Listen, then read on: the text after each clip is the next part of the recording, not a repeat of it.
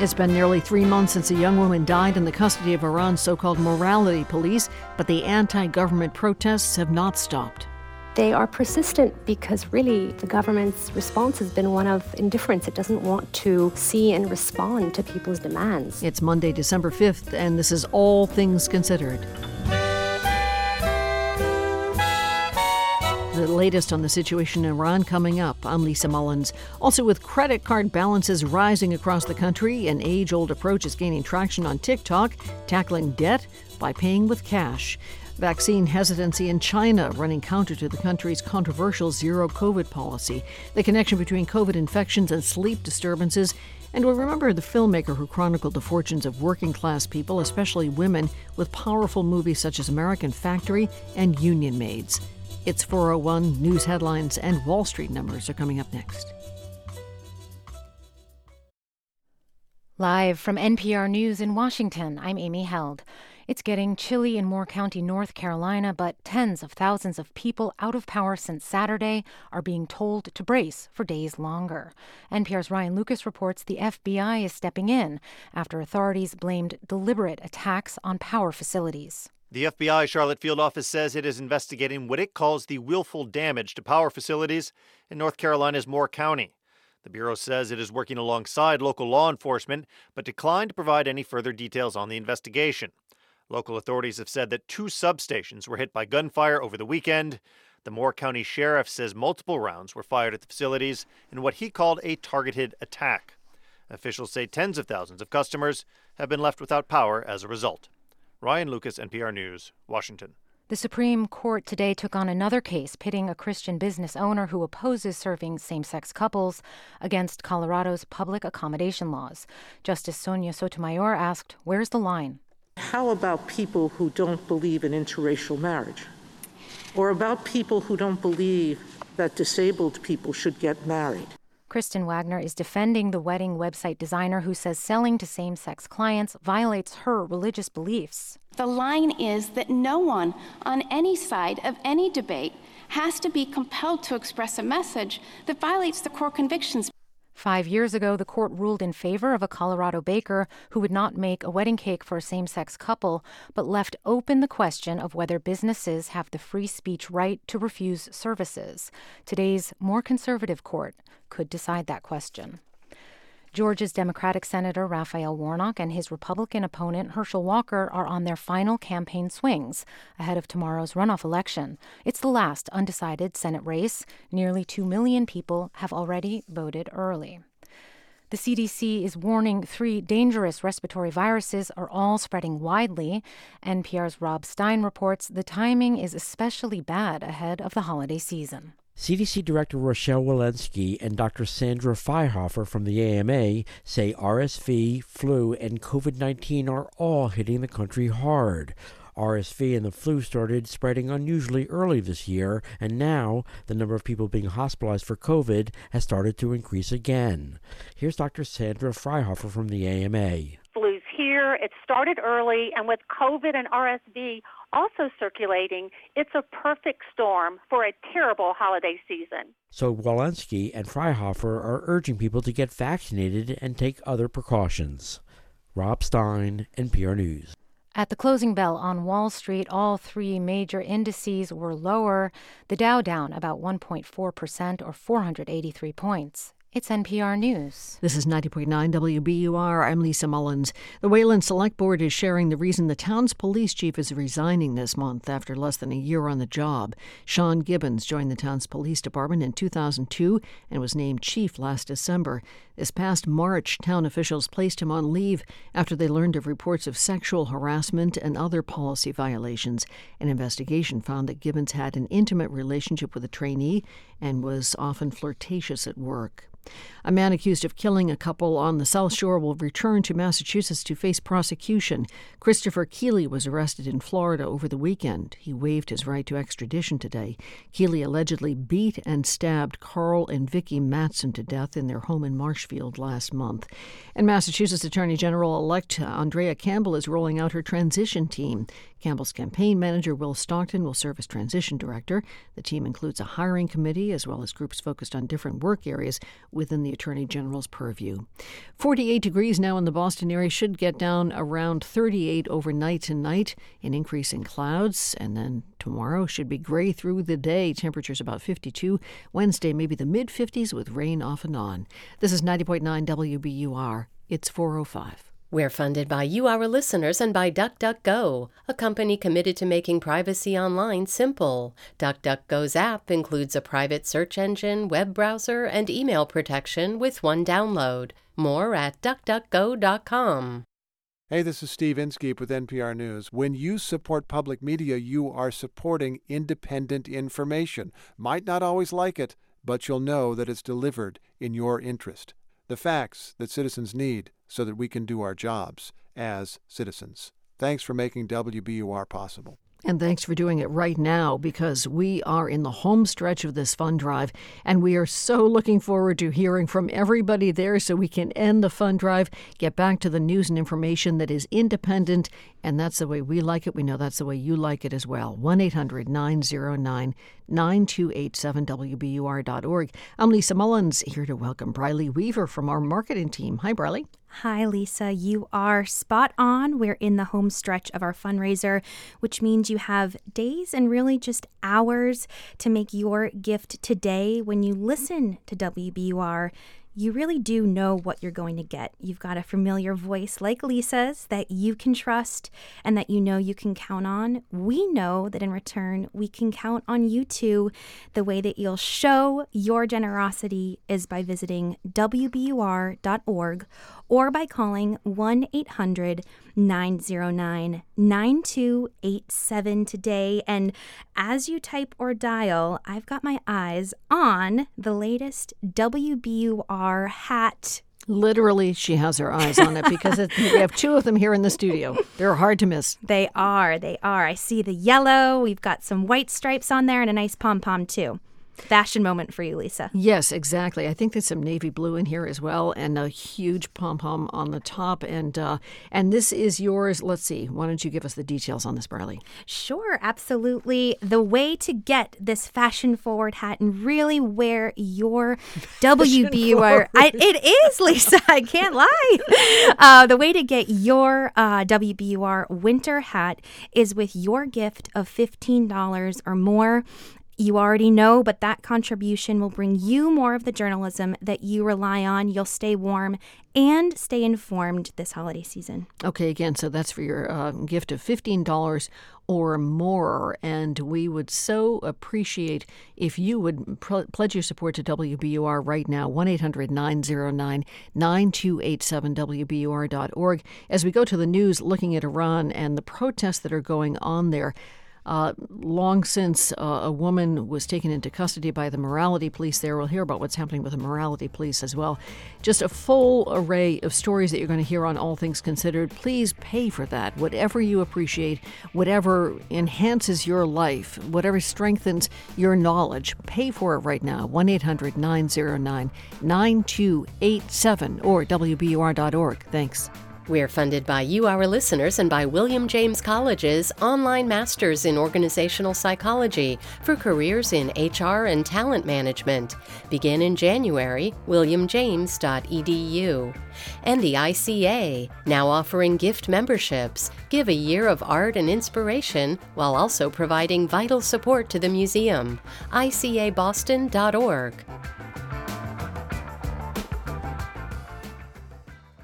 From NPR News, this is All Things Considered. I'm Elsa Chang in Culver City, California. And I'm Mary Louise Kelly in Washington. What is the state of protests in Iran, nearly 3 months after the death of a 22-year-old woman who was in the custody of the country's so-called morality police? And how much weight should we give to reports over the weekend that the morality police have, maybe, been suspended?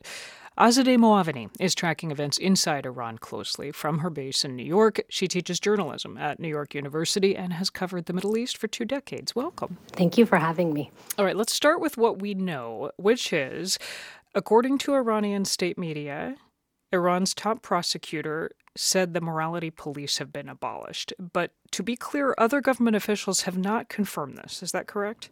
That's exactly right. The statement used an ambiguous term about the morality police. It suggested that it may be suspended or abolished. The term in Persian, as I said, is a bit ambiguous. Okay.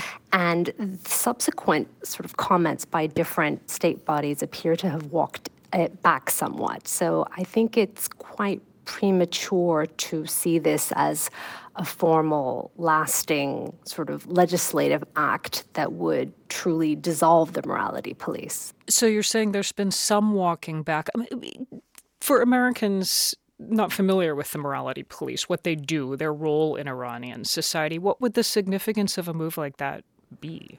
It would be significant. I mean, the morality police are a branch of the municipal police. They roam the streets in white vans and apprehend women who they believe are not following the country's dress codes properly. They may apprehend young men who seem to be wearing overly westernized hairstyles or man buns or things that don't conform with proper sort of Islamic comportment. Really, it's a mechanism of social control. But also this kind of attitude towards policing exists in different security bodies as well. So to actually really dissolve morality policing as a command within the Iranian security forces, there would need to be a much more formal, much more higher up sort of announcement within Iran to really understand this is over. Huh. You spent 2 weeks in Iran earlier this fall, back when the protests were beginning. I did. It was, I mean, just the sheer palpable nature of having the majority of communities, neighborhoods, society on the sides of the protesters. You know, that silent majority's support matters. And you could, I could see it. You could sort of see it in elderly women going about their fruit shopping without their headscarf. You could see it in, in different shops, being willing to open their doors to protesters who needed to escape. I mean, to sort of see women en masse flouting these hijab rules. They're going to universities, government offices where you would never see women challenging these rules. It was just extraordinary. So I think this is a very different round of protests, and the government knows it's up against something sort of far deeper and far more profound than anything it's faced before. So, understanding that you're speaking now from outside Iran and trying, as are we all, to piece together what's going on inside the country, do you know how what you saw in September compares to the state of protests now? Are they still going strong? Are they ebbing somewhat? Do we know? We see that they are ebbing and flowing to an extent. I mean, there are weeks that are more quiet, but they are really persistent because really the government's response has been one of indifference. So although there may be quiet weeks, there will be expanding strikes as we've been seeing calls for this week. At some point, that silent majority that I mentioned may be dragged into the streets. Well, let me turn you to this other potentially key development, a 3-day strike now underway. I am reading across Iran. Who's striking? What are they striking for? Well, the reports of strikes that we've seen so far are within truck drivers, different shopkeepers. I think we have to be quite cautious about whether we see this as widespread general strike. Is there potential for a strike, if it were to gain traction, to put pressure on the regime in a way that street protests have not been able to, at least not yet? Absolutely. Bigger strikes across industries that are central and potentially strategic. I mean, that would take this to really a revolutionary level. We're not there yet, and I think it's partly because the protesters out on the street they haven't been able to yet articulate a positive vision of how and what they're seeking that would help all of the people watching and empathizing and supportive from the sidelines to give them a positive vision to come join in. So I think once, if and when they're able to bridge that, then there's a potential for that kind of mobilization that we haven't seen yet. Azadeh Moaveni is an associate professor of journalism at New York University. Thank you so much. It's my pleasure. Thank you. 2022 has been a rough year for America's personal finances. After rising sharply last year, savings rates have plunged and credit card debt has ballooned. And that has sparked a throwback movement among some young debtors, as NPR's Stacey Vanek Smith reports. Jamie Feldman is a writer and avid TikToker. And about 5 months ago, she posted a video that changed everything. I have a lot of debt. I'm starting with about $18,000 in credit card debt, which is so much. Feldman is 33. She's a freelance writer in Brooklyn. And she says there was no big splurge. It was just life in New York, working a low-paying job as a journalist and trying to keep up with wealthier friends. Dinner, drinks, shows, weddings, baby showers. Then, during the pandemic, Feldman lost her job and her finances started to feel out of control. And she felt so alone. Nobody knew about her debt, not her friends, not her mom. So Feldman thought, I'm going to come clean to the whole world on TikTok. Why am I telling you this? In order for me to be held accountable, I'm going to need you to come with me on this journey. I'm terrified and scared out of my mind. Feldman's TikToks have been watched millions of times. And she says people have been surprisingly kind, empathizing, offering advice, and for good reason. As prices have risen all across the economy, credit card debt has jumped at its fastest rate in more than a decade. And personal savings in the U.S. is at the second lowest rate on record. It's left a lot of people like Jamie Feldman drowning in debt with no real idea of how to climb out. Feldman started reading everything she could. And there was this one trend that caught her eye, and she decided to give it a shot. On TikTok, of course. Hi, I'm Jamie, and I'm a little more than halfway through a month-long experiment where I only use cash to buy things. Cash. Meet the personal finance revolution sweeping the nation. Gen Z and millennials have started using cash to buy things. No Apple Pay, no Amazon Prime, no Venmo, no cards, just cash. Organized in envelopes. One for groceries, one for gas, one for entertainment. So this is not exactly new. In fact, financial guru Dave Ramsey has been speaking about the envelope system for decades. We're going to put $500 cash for this pay period in an envelope, write food across the front of that envelope, and then you don't buy anything out of that envelope except food. Mm-hmm. And we don't buy any food ever except out of the envelope. I met Feldman at the grocery store to watch her put the envelope system to use. My groceries envelope. I don't have anything like fancy. It's just like a Chase Bank branded envelope. But this is my groceries envelope. Budget for this shopping trip? About $45. And the food has to last her about a week and a half. She's already planned out all of her menus, made a list. You want to shop? Yeah, let's shop. And off we went. Feldman is focused. Her eyes do not wander over to the fancy cheeses or to the prepared foods. We roll right past those to the bread aisle, where the store brand is on sale. Really good for peanut butter and jelly making, which I've been eating a lot of since I started budgeting. And the price? $2.99, which is pretty good. 20 slices, so it's 10 sandwiches. 10 peanut butter and jellies, baby, right there. Feldman does the math in her head as we go. Tomatoes, $4. Tofu, $1.89. Chickpeas, 89 cents. And she has to be vigilant. Prices are always moving. Over the summer, she got into the habit of buying a salmon fillet that she could stretch into 5 meals. That they'll cut up for you at the counter if you bring it over to them. But then the price went from $20 to $40, which of course does not fly with Feldman's $45 grocery budget. What will fly? A whole chicken. It's $8.78. I feel like that's good, right?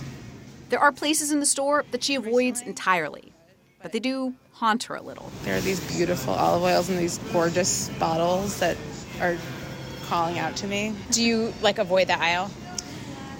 Yes. We didn't walk down there today. Most of getting out of debt, says Feldman, boils down to these little mundane moments, like chicken instead of salmon or avoiding the olive oil aisle. But those little moments have a big impact. It totally changed my understanding of my values and my relationships and with just the way I am in the world. It changed my life. It changed my whole outlook on everything. Feldman cooks more. She spends more time at home. She asks friends to go on walks instead of to dinner or drinks. And some of her friends are not her friends anymore. But she is committed. Tracks her spending every day. She uses a mix of debit and cash now. Groceries, though, still all cash. How are you? Good, how are you? Thank you. The total, $40.22. Under budget. Thank you. Feldman posts her progress on TikTok almost every day. In fact, sometimes her progress is so fast, she forgets how much of the $18,000 in debt she's paid off. Has to correct herself. Hi, I'm Jamie. I'm in $16,000. No. Hi, I'm Jamie. I'm in $15,000 of credit card debt, and I'm a little more... Feldman says she is going to keep budgeting, bargain shopping, and putting cash into envelopes until her debt is all paid off. Stacey Vanek Smith, NPR News. You're listening to All Things Considered from NPR News. This is 90.9 WBUR in Boston. Checking business news. A down start to the week on Wall Street. The Dow fell nearly 1.5%, 483 points, to close at 33,947. S&P lost about 1.75% to close at 39.99. The Nasdaq dropped nearly 2% to end the day at 11,240. It's 4:21. Funding for WBUR's Business Report comes from Vertex, where cell and genetics therapies teams are using innovative thinking to create and deliver transformative therapies for people living with serious diseases. Learn more about how you can make your mark and shape the future at Vertex. Career opportunities at vrtx.com. 48 degrees now in the Boston area. Should fall about 10 degrees tonight to the upper 30s and increasing clouds. And tomorrow, clouds spend the day. Temperatures about 52 degrees. Wednesday could make it to the mid-50s with rain off and on. This is 90.9 WBUR. We're funded by you, our listeners, and by Cambridge Trust, a private bank offering a full suite of custom financial solutions tailored to its clients. Their team provides private banking, wealth management, and commercial and innovation banking designed to power any ambition. You can visit their offices or connect online at cambridgetrust.com/way-to-wealth. And Bass, Berry & Sims Healthcare Law Practice, advising academic medical centers and healthcare providers on complex legal matters nationwide. More at bassberry.com. Supporting WBUR is about the good we do when we band together with a common goal. It's about making a modest contribution to create stories and conversations that make your world bigger. Hi, it's Robin Young. Give $10 or $15 a month, an ongoing contribution, which will help sustain WBUR for everyone who listens. Please give now at WBUR.org. Give now because we're winding down in the fund drive as we are ramping up the news on All Things Considered. So we need to hear from you because we've got to raise a total of $800,000. That's the same amount we raised this time last year.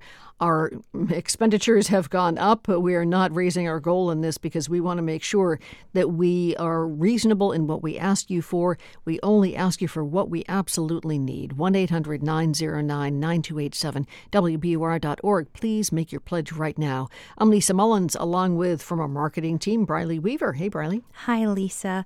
It's great to be here with you and really taking a moment to pause and say, why do I choose WBUR every day? We know that you're here listening and learning and feeling with us. It might be the top headlines that you get in WBUR today each weekday morning. It might be the warmth that you feel after experiencing community and journalism on stage at City Space. And of course, it's the coverage that you get in afternoons, in mornings, and during the evenings from WBUR. Lisa said it. I'll say it again. If you are able to give, please do visit us at WBUR.org or call 1-800-909-9287. And we've got some good news. When you give $10, $20, $30, $50, whatever you can give, we usually got something in our back pocket for you. So we've got a hat don't we, Lisa? It's a hat for sure. I mean, it's one of those hats where if you have it straight up, which you won't because it's kind of chunky and hangs down, it would look like your head is 7 inches taller.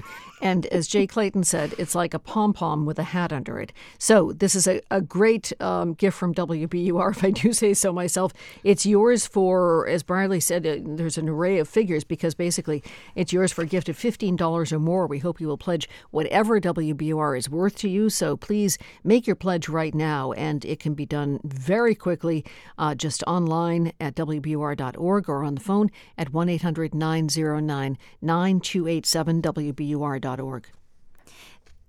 Absolutely. The hat is stunning. I want it myself. It's got gold, white, and navy.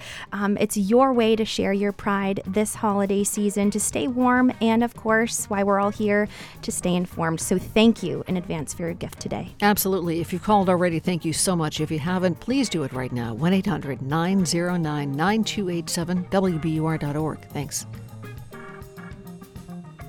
Support for NPR comes from this station and from Culligan Water since 1936. A local Culligan specialist can provide in-home water tests and custom recommendations to treat the unique attributes of a home's water. More at Culligan.com. And from Focus Features, presenting Spoiler Alert, starring Jim Parsons, Ben Aldridge, and Sally Field. Based on the memoir, His Life Story Became a Love Story, directed by Michael Showalter. In select theaters, everywhere Friday. From NPR News, this is All Things Considered. I'm Juana Summers. And I'm Mary Louise Kelly. It will take a lot of work to switch from gas-powered vehicles to electric ones. And a lot of work means a lot of jobs for Americans. That's the pitch made by the Biden administration, among others. But as NPR's Camila Dominowski reports, this transition is not a recipe for a mining jobs bonanza. Alan Metcher lives in central Nevada because of a very old mining boom. My grandfather, he had gold fever. My dad and uncle, they had gold fever. Gold fever and silver fever brought thousands of people to these hills. Metcher never caught the bug, although he thinks about it. I'm always tempted to go out and pan after heavy rains and washes when they dry out a little bit. He digs into history instead. At the Central Nevada Museum in Tonopah, halfway between Reno and Las Vegas, Metcher shows me photos from the town's busy days. At its height, there was around 11,000 people here. But it's boom and bust. Today, it's more of a bust, closer to 2,000 people. But there's a new mining boom underway in Tonopah. It's so-called white gold, lithium. The mineral is essential to rechargeable batteries.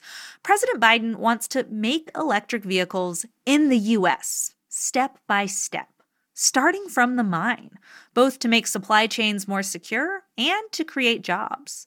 So you might be expecting lithium boom towns, like there have been gold boom towns and oil boom towns. You might expect the town of Tonopah to be surging.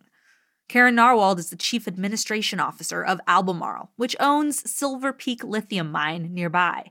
They're doubling output right now.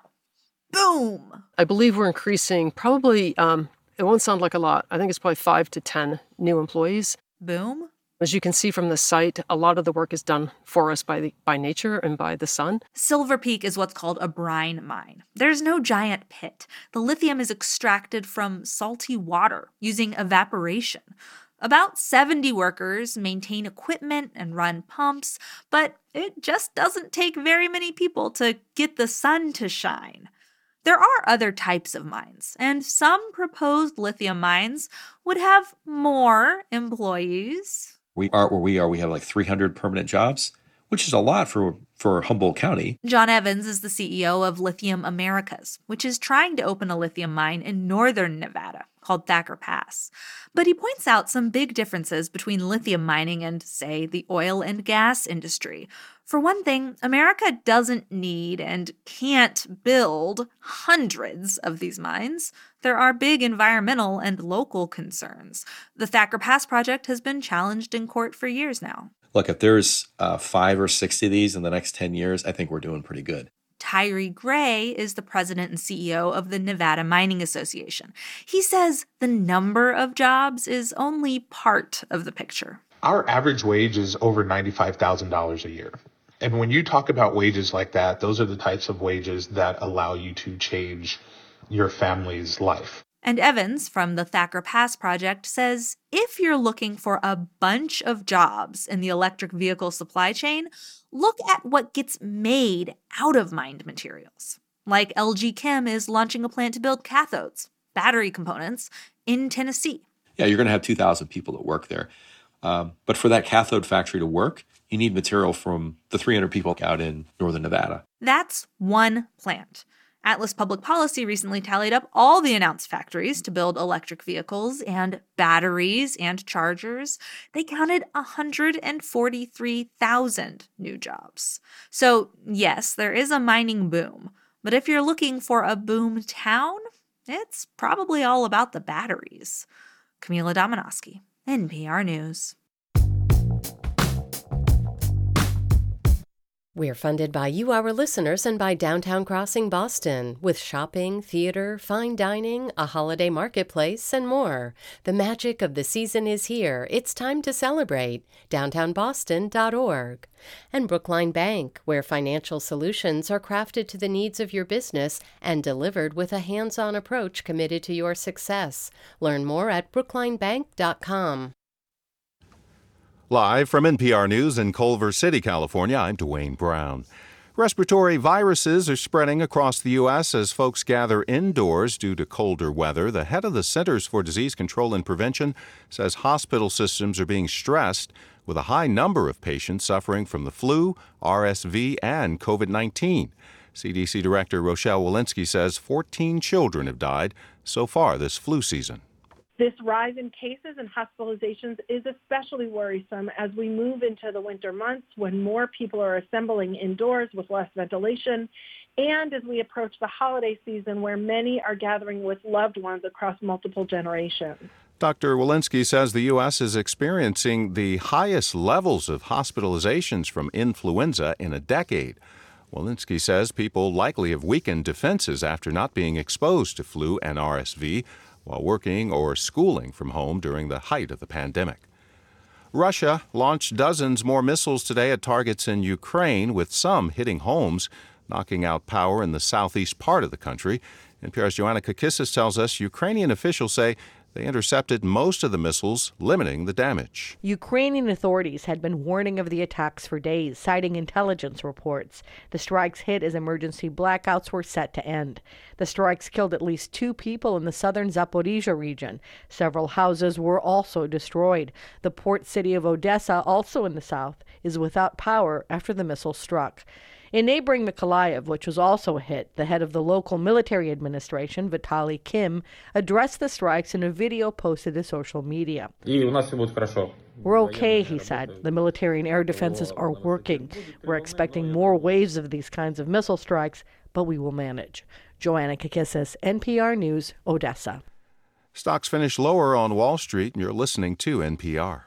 This is 90.9 WBUR. I'm Lisa Mullins. New England's power grid operator says it should have adequate electricity for mild and moderate weather conditions this winter. ISO New England says it has plans in place for extreme weather and no plans to put in place any rolling power outages to preserve supply. The grid operator says it'll use forecasting tools to identify potential problems and take proactive measures if there is extended cold weather. It's not happening yet, but passenger rail service to New Bedford and Fall River is on the horizon. MBTA General Manager Steve Poftek says the $159 million contract for the South Coast Fall River branch is substantially completed. Work on the New Bedford line is ongoing. Service on both is expected to begin late next year. Harvard's former fencing coach is on trial for allegedly accepting bribes in exchange for helping the sons of a wealthy businessman gain admission to the university. Prosecutors in the case made their opening statement today. They say Coach Peter Brand sold his home in Needham to Ji Zhang for well above its market value and accepted multiple large gifts from Zhao. In exchange, Brand allegedly agreed to recruit Zhao's sons to Harvard as part of the fencing team. Defense lawyers say Zhao's children were good students and strong athletes who did not need to cut corners to gain admission to Harvard. And marathon world record holder Eliud Kipchoge is talking about his decision to run the Boston Marathon for the first time. He says he's looking forward to the camaraderie of standing with all the other runners in April. He noted the race will mark the 10th anniversary of the Boston Marathon bombings. I am among those people actually who spreads positivity. I'm among those people actually who wants the world to live in a peaceful way, in a united way. This world is our only home. We don't have another home, and this is the only home, and we need to take care of it by being positive and taking care of the humanity. Kipchoge says running the Boston Marathon is part of his quest to win all 6 of the world's major marathons. He's already won 4 of them. In the forecast, look for overcast skies through the evening hours and overnight tonight. Temperatures right about 38 tonight. Then for tomorrow, still cloudy. Temperatures about the mid-50s. Could have some rain moving in for Wednesday. 47 degrees now in Boston at 4:35.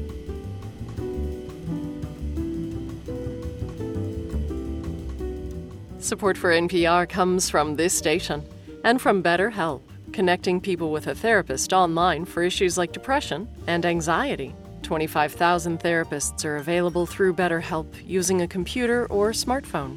BetterHelp.com/public. And from Fidelity Wealth Management, working to help investors keep more of what they earn with tax-efficient strategies. At Fidelity.com/wealth. Investment minimums apply. Fidelity Brokerage Services, member NYSE. This is All Things Considered from NPR News. I'm Mary Louise Kelly in Washington. And I'm Elsa Chang in Culver City, California. Top U.S. health officials today warned that 3 dangerous respiratory viruses are all spreading widely now, threatening to disrupt the holiday season. NPR health correspondent Rob Stein has the story. Health officials have been warning for months that the nation could be facing a triple-demic this winter, with RSV, the flu, and COVID all hitting at the same time. It started with RSV, which came roaring back unusually early this year, hitting babies and other young children hard.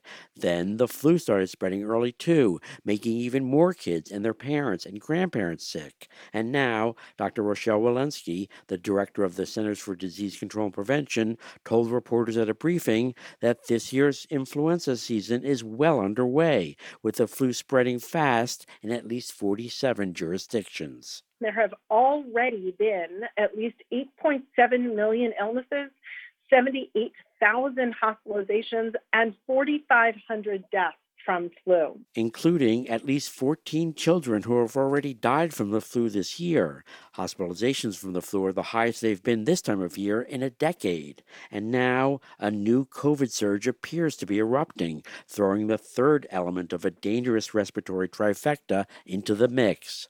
After percolating at a high plateau for months, the number of people catching COVID and getting so sick that they're ending up in a hospital has started rising again. In the past week, we have started to see the unfortunate and expected rise of COVID-19 cases and hospitalizations nationally after the Thanksgiving holiday. This rise in cases and hospitalizations is especially worrisome as we move into the winter months when more people are assembling indoors with less ventilation, and as we approach the holiday season where many are gathering with loved ones across multiple generations. The fear is that the nation's beleaguered hospitals could get overwhelmed yet again. We now face yet another surge of illness, another moment of overstretched capacity, and really one of tragic and often preventable sadness. Now, there are signs that RSV may have peaked in some parts of the country, such as the South and Southeast, and may be leveling off in the Mid-Atlantic, New England, and Midwest. But Dr. Sandra Feihofer of the American Medical Association fears many family gatherings could turn into superspreader events for all 3 viruses. Flu's here. It started early, and with COVID and RSV also circulating, it's a perfect storm for a terrible holiday season. So Walensky and Freihofer are urging people to do whatever they can to prevent all three viruses from spreading. That includes washing hands, wearing masks, especially around babies, older people, and other people prone to serious complications. They say it's not too late to get a flu shot and one of the new bivalent Omicron boosters. Stay home when you're sick. Share your love by not sharing your sickness. This holiday season, please get vaccinated. It's the best way to protect yourself, it's the best way to protect your loved ones, and it's the best way to protect your community. This year's flu vaccine appears to be a good match for the most common strains that are spreading, and while it remains unclear how much better the new boosters are than the original vaccine, the shots should at least temporarily help bolster people's fading immunity. Rob Stein, NPR News. We're funded by you, our listeners, and by New England Innovation Academy, preparing students through innovation, entrepreneurship, and human-centered design. Tour Day, December 10th, neiacademy.org. This is Anne-Marie Sievertson, co-host of the WBUR podcast Endless Thread. For thousands of people across Greater Boston and beyond, WBUR is a lifeline, a reliable, trusted source of news, facts, analysis, and truth. When you support WBUR, you strengthen and extend that lifeline. You protect WBUR as a resource for a whole community of listeners who rely on us. Becoming a supporter of WBUR means that every story, every interview, every second of breaking news, and every moment of joy you hear, you made that possible. You gave that to everyone who turns to WBUR to help them understand our region, our nation, and our world. So please, go to WBUR.org and make a contribution to WBUR for yourself and for your community, for someone who might not be able to give. You are our lifeline. Thank you.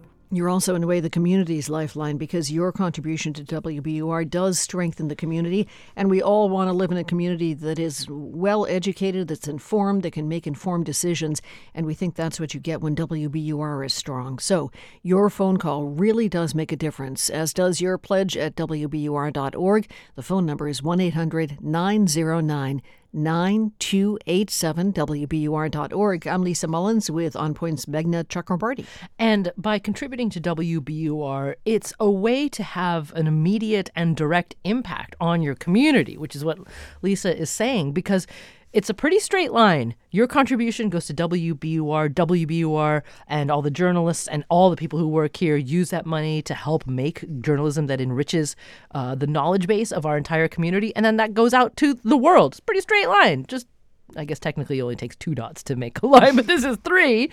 And it's a way, again, for you to have a positive impact on your community. And if you're able to contribute at least $15 or more, then we're going to give you in return a way to show your WBUR pride, a fantastic knit beanie in navy, gold, and white with WBUR written on it. It's perfect for winter, $15 or more, and we will send this hat as a thank you gift to you. But call 1-800-909-9287. I hear that it's fashion forward. I don't know what you say, but very? Okay, well, good. Not quite avant-garde, but fashion forward, yes. It's very cool looking. So please make the phone call right now. Pledge whatever you can. If you can pledge $15, $20, $25, we would love to send you this WBUR hat, but pledge whatever you think WBUR is worth to you in order to keep us strong, to keep us going. And we are now in the home stretch of this fund drive. So we're looking for your pledge right now at 1-800-909-9287 or WBUR.org. Your individual phone calls are so important. Please don't underestimate how much every single phone call means to us, regardless of how much you pledge. 1-800-909-9287, WBUR.org. And that is absolutely true. Whether you're able to give $15, $50, $100, $500, whatever amount is right for you, they are all important to us because we put that money straight to work to bring you great journalism, stories, and voices you'd otherwise not hear elsewhere. So 1-800-909-9287 or WBUR.org. Sending out a huge thank you to everybody who's already pledged in the fund drive. If not, please know that we're in the last laps of it right now. So make the phone call, 1-800-909-9287. 9287 or WBUR.org. Thank you so much. WBUR supporters include Lauren Holleran with Gibson Sotheby's International Realty in Cambridge, real estate brokerage that is grounded in data and committed to thoughtful design. LaurenHolleran.com. When you feel under the weather, doctor's orders are often stay home, get some rest, sleep it off. Well, that is sometimes easier said than done. Falling asleep, staying asleep can be difficult if you're sick. And for some people who've had COVID, the sleep disturbances may last for months, even after they otherwise feel better. Science journalist Emily Sohn dug into that in a recent piece for National Geographic. It's headlined, COVID-19 can ruin your sleep in many different ways. Here's why. Emily Sohn, welcome. Hi, thanks for your interest. You write about one study, it was out this year from the Cleveland Clinic, where more than a third of long COVID patients reported sleep disruptions and reported them for up to 6 months after the initial infection. I wondered if you would describe what kind of problem they're experiencing. Is this trouble falling asleep, staying asleep, what?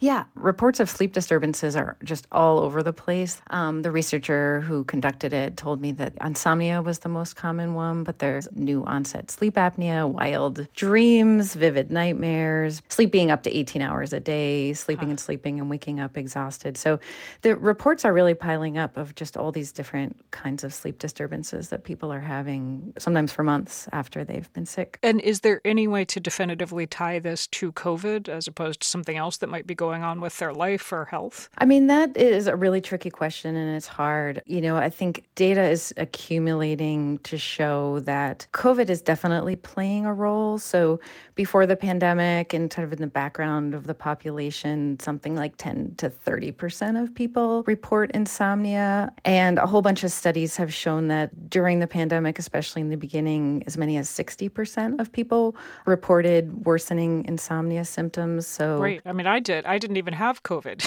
And just the general anxiety was contributing to sleeplessness. Yeah, and that's part of it. I mean, there's all this research going on now to try to figure out what's related to COVID, what's physiological, what's psychological. And so what's interesting now with so many people getting sick with this illness all at once, it looks like we're able to start seeing patterns like this and begin to dig into what might be going on. Well, briefly explain what we do know about how this might work, how an infection would lead to worse sleep. So there's multiple things going on and the immune system is super complicated. So understanding it is really a work in progress. But studies in animals show that when you inject a virus into, say, a rabbit or a rodent, it increases their sleep. They have more of this really restful type of sleep and less of the dreamlike sleep that involves more movement. But what we can see with people, I think a lot of people might relate to, is that sleeping more does also happen early on. So you might, sleep extra one night and go, I wonder if I'm fighting something off. I just slept a whole lot more than I'm used to. And then as symptoms develop, we find that people sleep less. So they might be spending longer in bed, but they're waking up more, their sleep's more disrupted, they're congested, they're fever, they're achy, and those symptoms can interrupt their sleep too. If someone does notice prolonged sleep trouble after getting sick, what are some things they can do that might help? If the sleep disruptions really go on, the number one recommendation is to talk to your doctor, maybe see a sleep specialist. But there are techniques that people can use that have been shown to work. The experts I talked to said that cognitive behavior therapy is really a key technique, and that's incorporated into a lot of just apps that you can get on your phone that help you work on good sleep habits. The ones that come up again and again are going to bed the same time every night, turning off your screen before you try to go to sleep, getting into a good routine, maybe getting up and getting outside and getting fresh air and getting physical activity to help your sleep. Those have also been shown to work. The tricky part of that is that for some people with long-term symptoms of COVID, the exercise can set them back. And that's where kind of knowing your own symptoms and maybe talking with your doctor can help people figure out whether getting more exercise or getting less exercise is the right strategy for them. The right path forward. Emily Sohn is a contributing writer for National Geographic. Thank you for sharing your reporting with us. Well, thanks so much for having me on.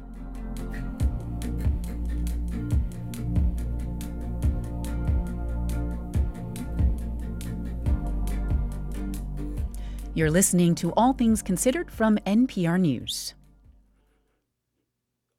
Julia Reichert was known as the godmother of American independent documentaries. She died from cancer last week in Yellow Springs, Ohio, at the age of 76. Catherine Mobley from member station WYSO has this remembrance. Julia Reichert explored the stories of working-class people in relationship to gender, social economics, activism, and race. Take her 2019 documentary that looked at what happened when a Chinese company took over a shut-down General Motors factory in southern Ohio. We're melding two cultures together, the Chinese culture and the U.S. culture. American Factory won an Academy Award and a Primetime Emmy. Her celebrated documentaries also include Union Maids, Seeing Red, and The Last Truck, about what happened to workers in Dayton, Ohio, when that GM plant closed. For a year and a half, I didn't have anything. We lost our home, we lost a vehicle. The director's social awareness was ignited while attending Antioch College during the Civil Rights era.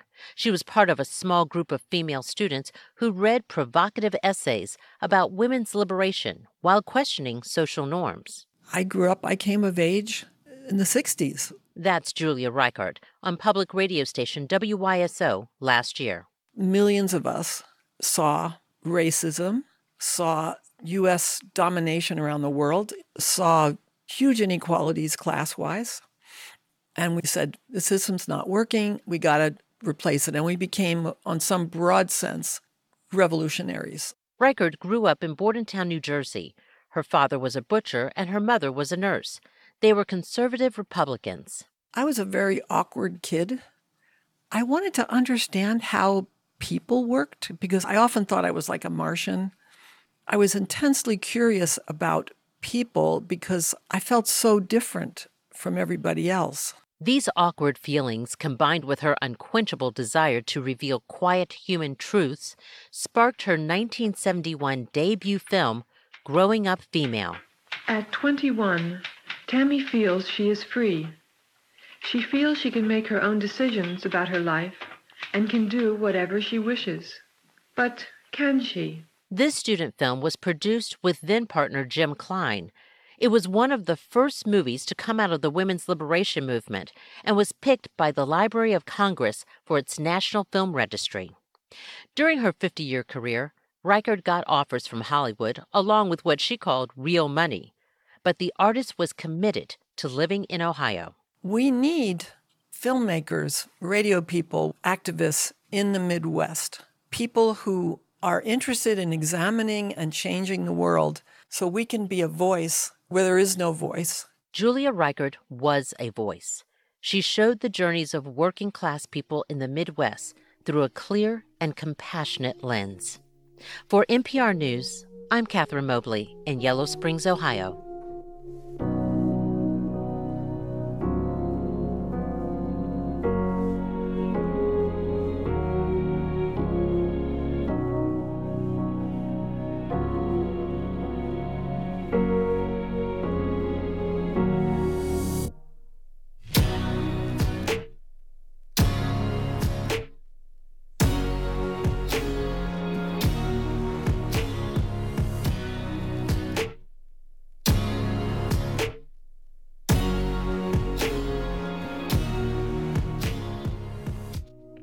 You're listening to All Things Considered from NPR News.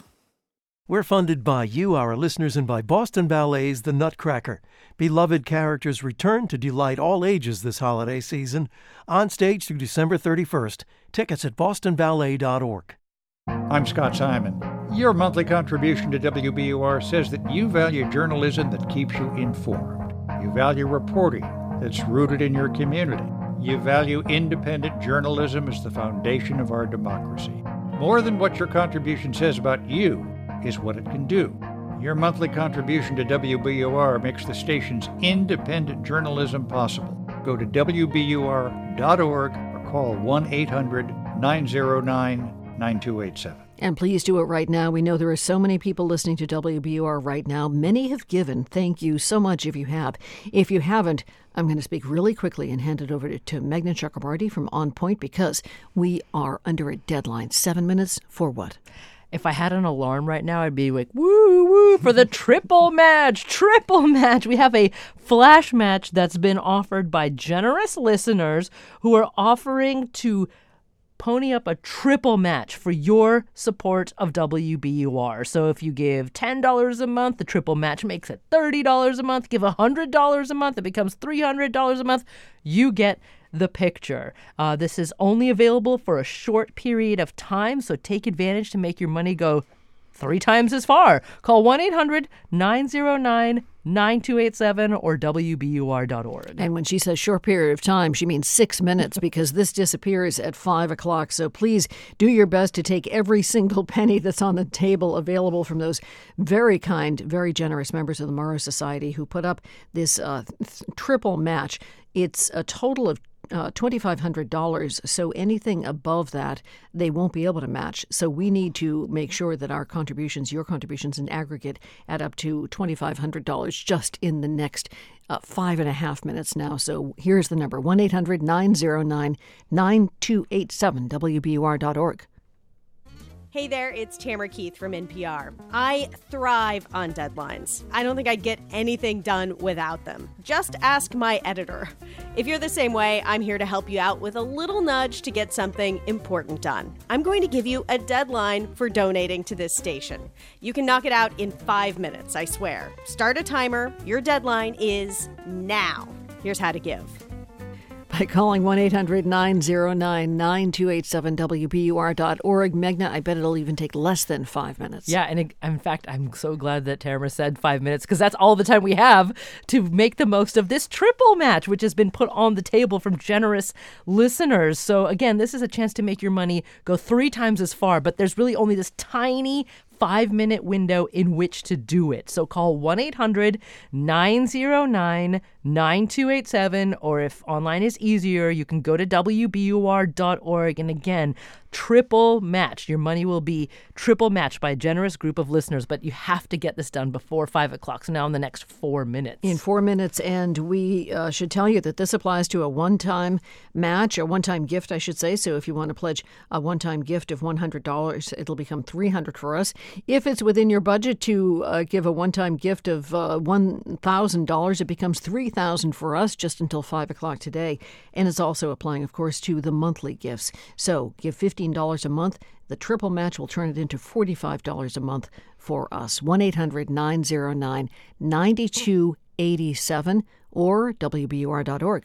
You know when you feel really great because you go to the pharmacy and you're like, oh, if I flash my pharmacy member card, I might get 50% off of something. This is 3 times better than that, right? Or 4 times, I would say, because the first and most important thing is you're giving to WBUR to help make your community stronger and more informed, and you're able to give 3 times as much because of this triple match, but it exhausts itself in just 3 minutes from now. So Right. Call 1-800-909-9287 or WBUR.org. And you don't have to fish around in your wallet for the card. Best of all, just make the call. Or remember right now. what phone number you've associated Exactly. with the We make this as easy as possible. I mean, where else can you go right now and have your dollar put tripled? Right now, you can do that at WBUR, WBUR.org, or 1-800-909-9287. Remember, if you pledge a one-time gift of, say, $150, then it becomes 400 for, what am I thinking? 150 times 3? 3, yeah, thank you. Thank you, Meghna. 450. That's right, even better. So nobody to give you Math the pop quiz. quiz. Yeah, exactly. I know. 1-800-909-9287, WBUR.org. It's the pressure. It's now 2.5 minutes left to go for us to be able to get this triple match. If we don't get $2,500 worth of pledges, then we are leaving money on the table. We really don't want to do that. 1-800-909-9287, WBUR.org. And don't worry, the people who will take your call, or especially if you do it online, they'll be able to handle the times They can 3. handle it, yes. That's why they do their jobs, and we just talk about it. So 1-800-909-9287. And in all seriousness, this is one of those rare opportunities that if you haven't given until now, really, now's the time. I mean, if you even had the slightest inkling that you were going to do it now and feel 3 times as good because of this incredible offer from some generous listeners for this triple match. But it's done in 2 minutes. So 1-800-909-9287. And of course, we're offering the triple match. Of course, we're offering the hat, and we'll talk more about that later. But we are offering what you listen to, what you get at WBUR.org. If you go to CitySpace, whatever you appreciate about WBUR, that's the real incentive. So make the phone call right now. If you have already, thank you. Thank you so much. If you haven't, we are in the last laps of this fund drive. So please triple your match right now by calling or giving online right now. Again, it's 1-800-909-9287, WBUR.org. Just one more minute to go. Yeah, one more minute to make your $10, if that's what you're capable of giving right now. That turns to $30, $15 to $45, $100 to $300. You get the picture. $500 to $1,500. I can do that math still. But 1-800-909-9287 is the number to call. We've got 45 seconds to make the most of this triple match. So call now or go to WBUR.org. And you know that your money is coming right back to you in the form of the news and information that you get 24/7 at WBUR.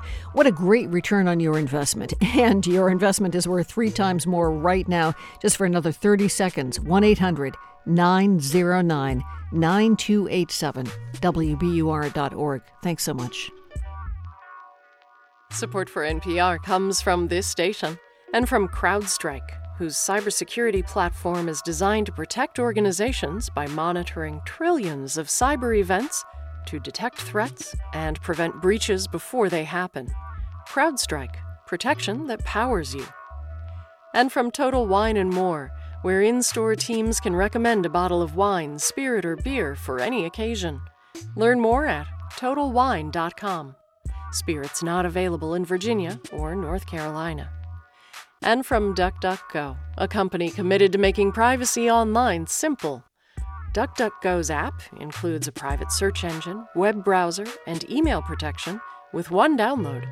More at DuckDuckGo.com.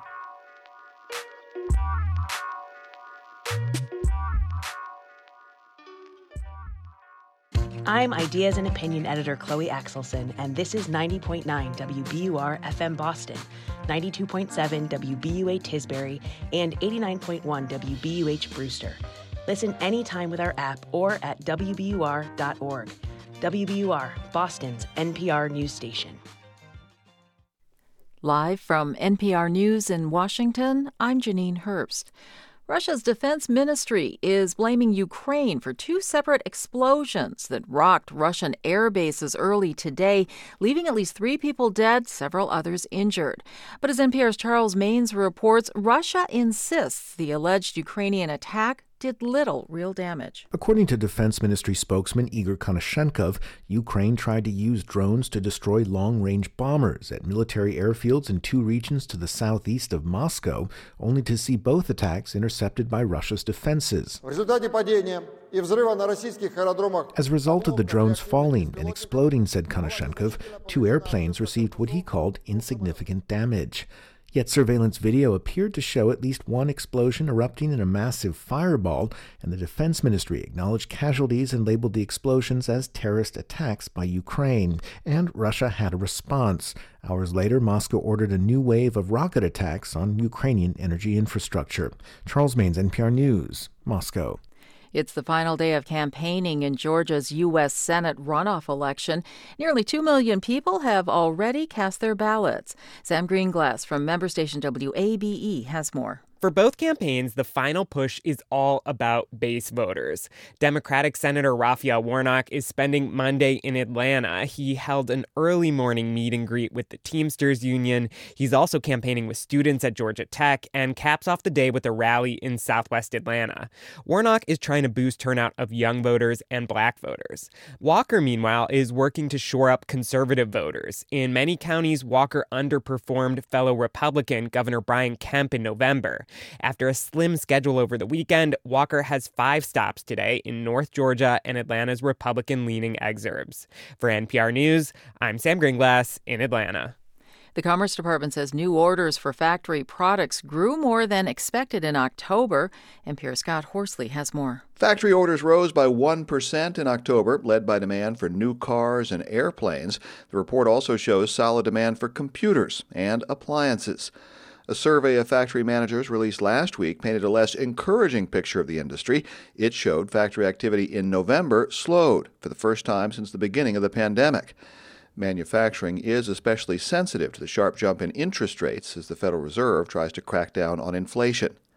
A separate survey out this morning shows no such slowdown in other industries.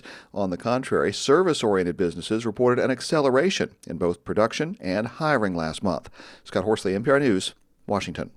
On Wall Street, lower by the close, the Dow down 482 points at 33,947. That's down 1.4%. The Nasdaq down nearly 2%. This is NPR. This is 90.9 WBUR. I'm Lisa Mullins. A Lowell couple is being held without bail on kidnapping charges after a man was found dead inside a freezer in their home on Friday. Samantha Perry and Michael Burke pleaded not guilty at their arraignment today. Investigators are waiting on the results of an autopsy to identify the man and determine the exact cause of death. You have more time to get a so-called Real ID driver's license or identification card from the Massachusetts Registry of Motor Vehicles. The Department of Homeland Security is extending the deadline for Real ID enforcement by another 2 years. You now have until May 7th of 2025. After that, you'll need a Real ID or other acceptable form of identification to board a domestic flight at U.S. airports.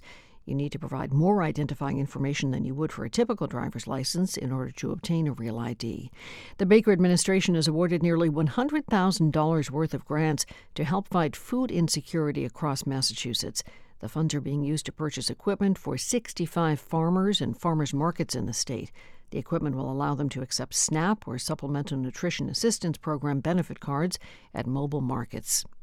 In sports, Celtics take their best-in-league record of 19-5 up to Toronto tonight. Celtics and Raptors tip off at 7:30. And in the forecast, lots of clouds overnight. Tonight, temperatures about 38. More clouds tomorrow. Temperatures about 52, and then rain moving in for Wednesday. Highs about the mid-50s. 46 degrees now in Boston at 5:05. WBUR supporters include Progressive. Progressive Commercial Insurance protects small businesses, from retailers to tradespeople, covering a variety of business needs with a range of coverages. More for entrepreneurs at progressivecommercial.com. This is 90.9 WBUR. We are so happy to be able to tell you we had a successful end of the hour triple match just a few minutes ago, and now we really need to keep the momentum going. We're hoping that if you have not called yet, you will do that because we're in the last lap of this year-end fund drive. So make your tax-deductible contribution right now at 1-800-909-9287 WBUR.org. I'm Lisa Mullins with On Point's Meghna Chakrabarti. And if you're able to give, I don't know, as much as you can, but at least $15 or more, we, in exchange, will give you a thank you gift. And the thank you gift keeps your head warm. It's a beautiful, fun WBUR winter hat. So we're hoping you can give $15 or more, and then we'll give you the hat in exchange. You can sort of wear your BUR pride around town. But in order to do that, you got to call us at 1-800-909-9287 or WBUR.org. And the hat is very stylish. It's also tall. I mean, it doesn't have to be tall. If you smush it, then it might look a little bit better. But if you have it straight up, it looks like your head's about 6 inches taller than it actually is. Has a big pom-pom. It does. And Meghna, you know what Jake Layton said about this? No. It's a pom-pom with a hat underneath it. So if that intrigues you, 1-800-909-9287 WBUR.org. 1-800-909-9287 9287, once again, is the number to call. And the hat's fun, and it is useful. It's both utilitarian and enjoyable at the same time. But what we're trying to nudge you towards doing is to contribute what you think WBUR is worth to you, and send that contribution to us so we can help keep this station strong and independent and bringing you the news, information, the analysis, the moments of joy that you look to WBUR for. So call us at 1-800-909-9287 or WBUR.org. You know, people tell us that WBUR at its core is a news organization, but those sources of comfort and joy that Meghna was talking about, people find those as alluring and intriguing as the hard news stories that we cover, one of which you're going to be hearing right now. Please make your pledge of support at 1-800-909-9287, WBUR.org, for whatever you appreciate about the station. Thank you. We're funded by you, our listeners, and by Fidelity Investments, reminding you it's never too early to start saving for your child's future. Learn more about a tax-advantaged 529 college savings account and how you can use the money to pay for qualified expenses at fidelity.com/ufund. Fidelity Brokerage Services, LLC, member NYSE SIPC. This is All Things Considered from NPR News. I'm Mary Louise Kelly in Washington. And I'm Elsa Chang in Culver City, California. Russia's military unleashed another large-scale airstrike against Ukraine's electricity system today.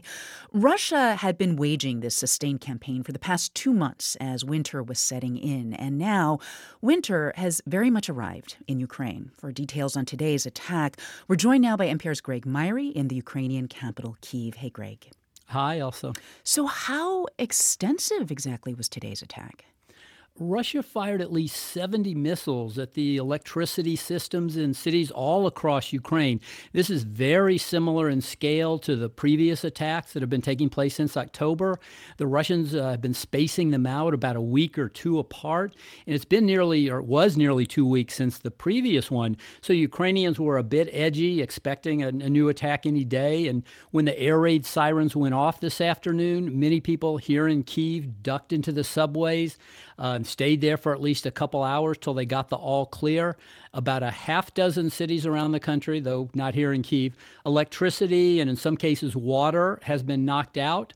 This is certainly significant. These Ukrainians will have a long, cold night, but nationwide it was not nearly as bad as some of the previous attacks. Well, how were the Ukrainians able to limit the damage this time?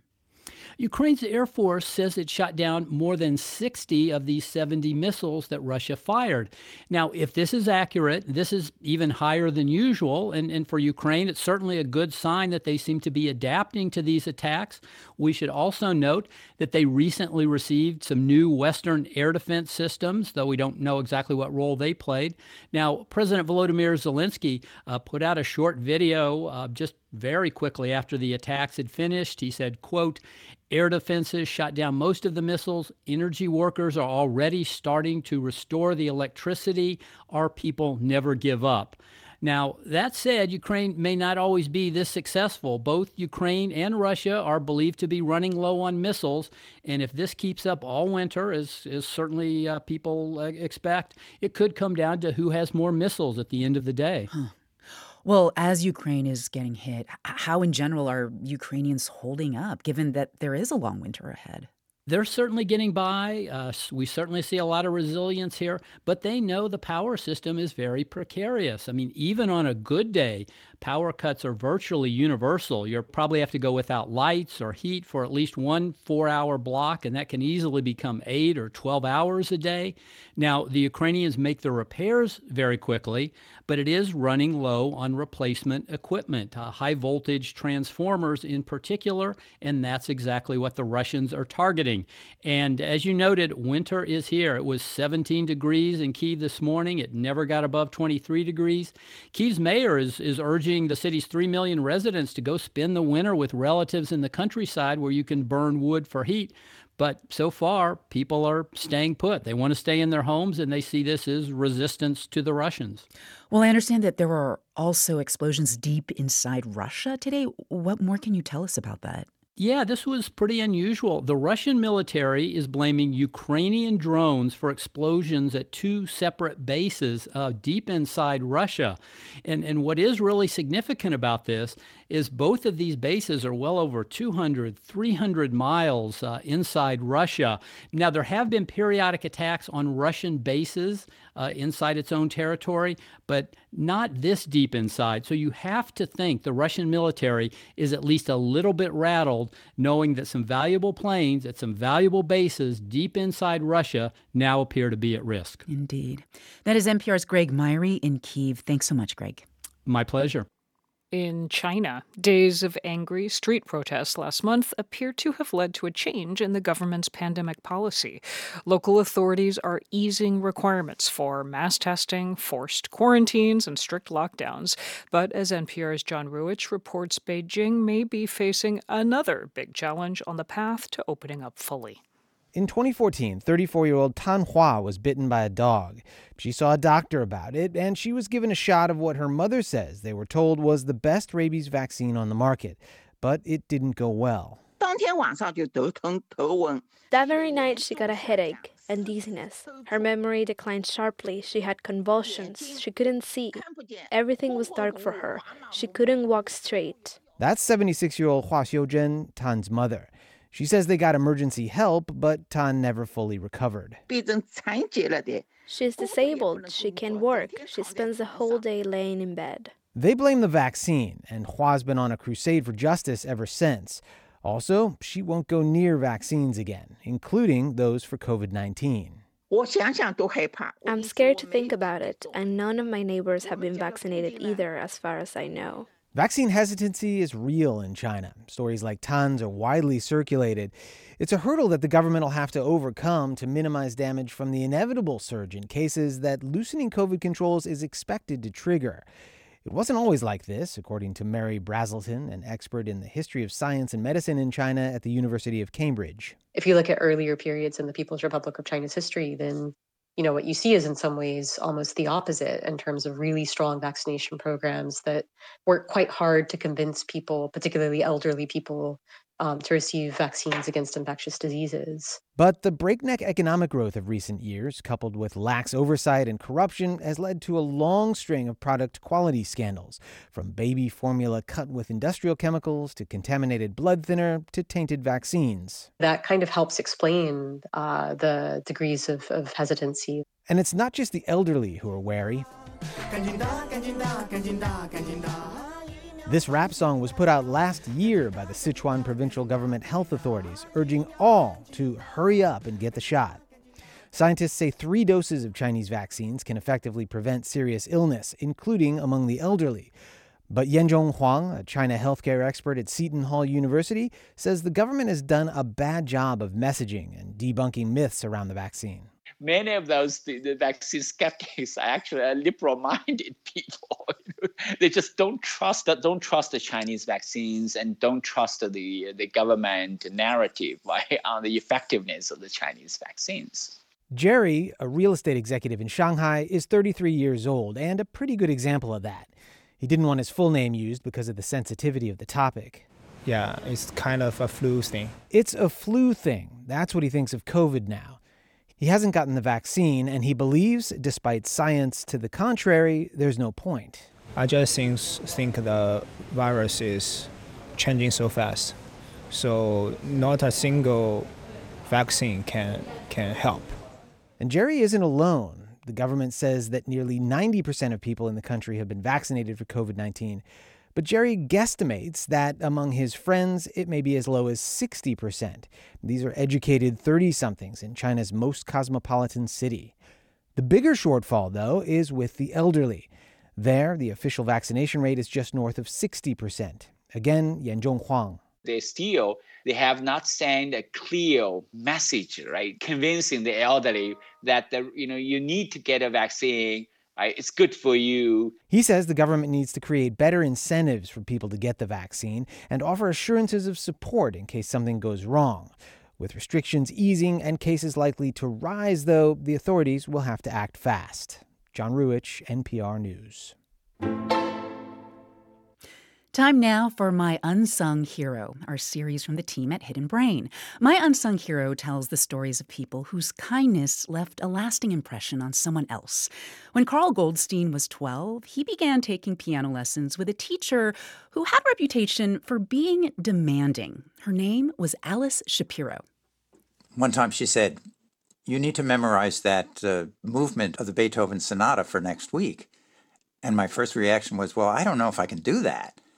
And she snapped at me. She said, well, if you say you won't do it, you can't do it, then you won't be able to do it. You need to do it. And I want to hear it memorized next week. I wound up just not really enjoying the lessons, feeling very uncomfortable, and deciding that I wanted to stop. So I told my parents that I wanted to stop taking lessons, and they just agreed right away. I said, I'll go on my own, or I'll take another instrument.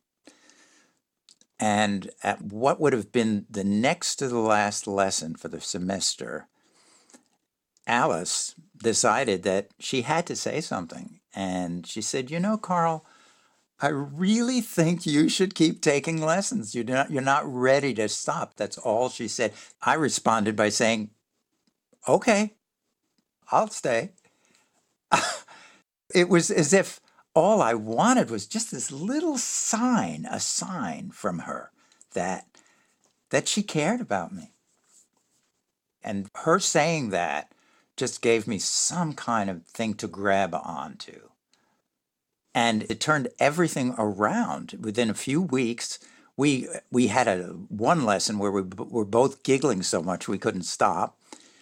And within a few months, she was showing me things about music that I had never known before. And years later, she became my mentor and my confidant. And I went into music, went to Juilliard, became a musician, became a piano teacher, and that's what I've been doing for the past 50 years. And I owe it all to that one precious moment with my unsung hero, Alice Shapiro. That was Carl Goldstein of Berkeley, California. Alice Shapiro died of cancer in 1985. This is Goldstein playing the piece that he performed at her funeral. To share the story of your unsung hero, record a voice memo on your phone and email it to myunsunghero@hiddenbrain.org. Support for Unsung Hero comes from Little Passports, designed to help children discover the world with hands-on activity kits delivered monthly for ages 3 and up. Learn more at littlepassports.com/NPR.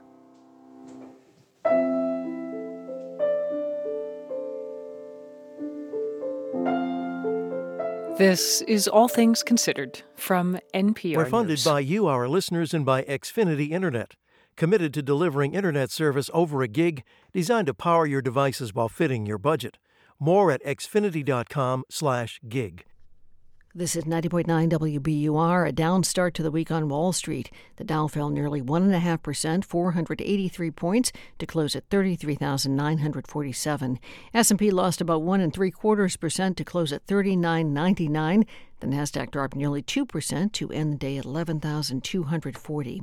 In the forecast, lots more clouds overnight tonight. Shouldn't be too chilly, right about 39 degrees. Tomorrow, clouds again through the day. Temperatures about 52. Wednesday could make it to the mid-50s. Rain off and on Wednesday. Should clear up, though, toward the end of the work week. 46 degrees now in Boston at 5:21. We're funded by you, our listeners, and by Boathouse, supporting La Collaborativa, dedicated to uplifting Latinx immigrants with food, housing, jobs, education, training, and more, and providing 10,000 families with holiday meal boxes this Christmas. Donations accepted at la-collaborativa.org/donate. And the Holiday Pops, helping you prepare for the most wonderful time of year by unwrapping the magic of the Holiday Pops. Now through December 24th, holidaypops.org.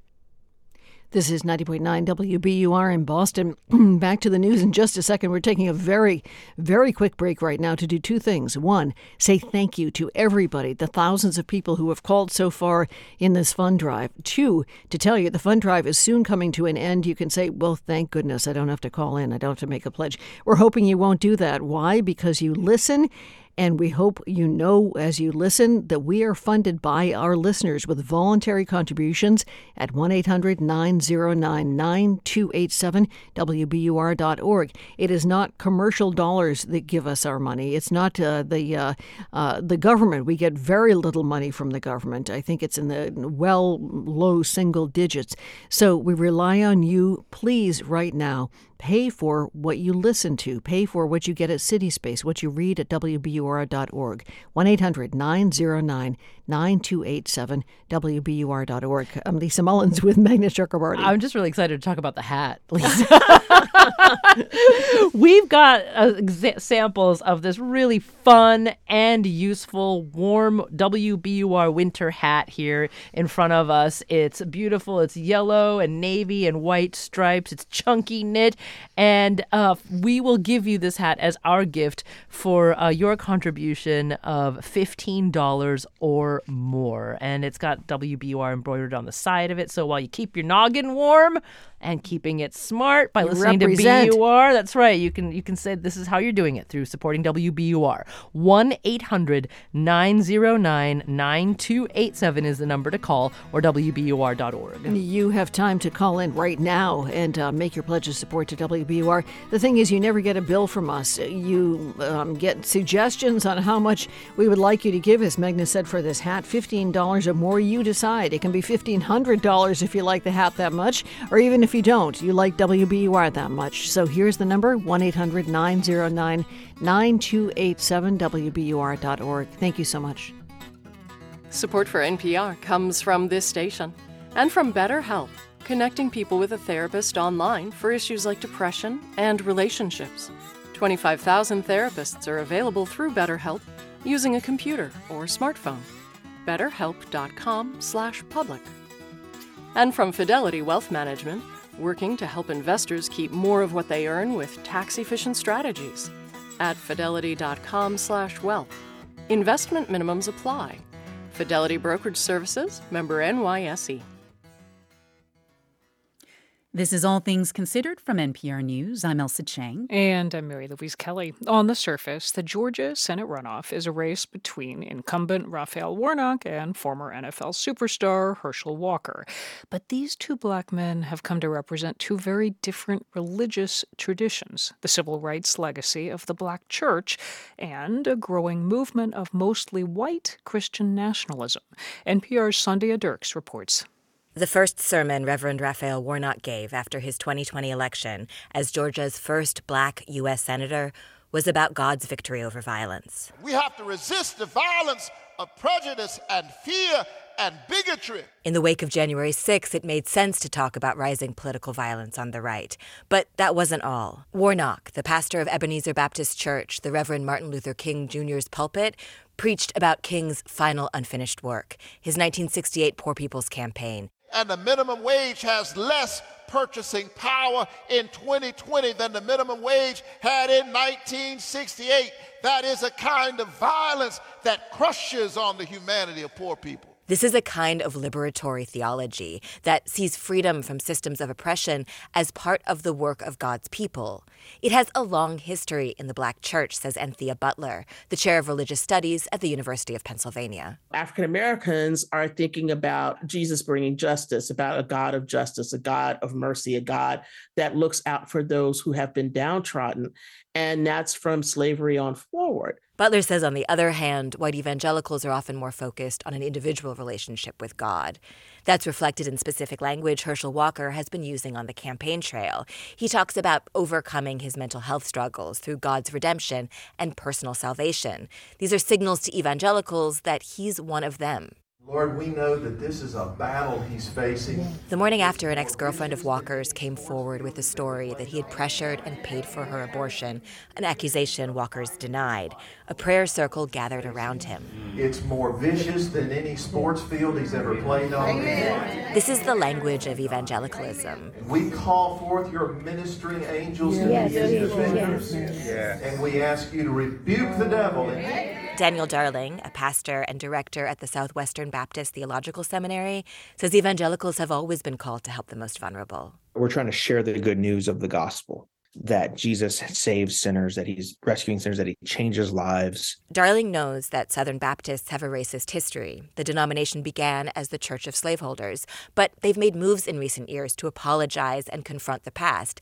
And he says, just look at this political race. You have a contest between two African-American men in a state in the Deep South. I think this is a real sign of progress in our country. But Anthea Butler of the University of Pennsylvania says it's really an illusion of progress. It allows them to not think that they are racist. That is the whole point of Herschel Walker. She points to white evangelical support even in the face of scandals surrounding Walker. But in reality, what they're doing is supporting the stereotype that they have of a black man in their mind. If the history of slavery and Jim Crow is what shapes the theology of Black church, that more individualistic-based evangelical ideology is also shaped by that history, says Public Religion Research Institute's Robert Jones. The way that I think many white Christians have made peace with really white supremacy, racial domination, segregation, slavery, was to just narrow the Christian concern to my own personal relationship with Jesus. That personal relationship can be incredibly powerful, and not just for white folks. It was for Bradley Onishi, who was born again when he was 14.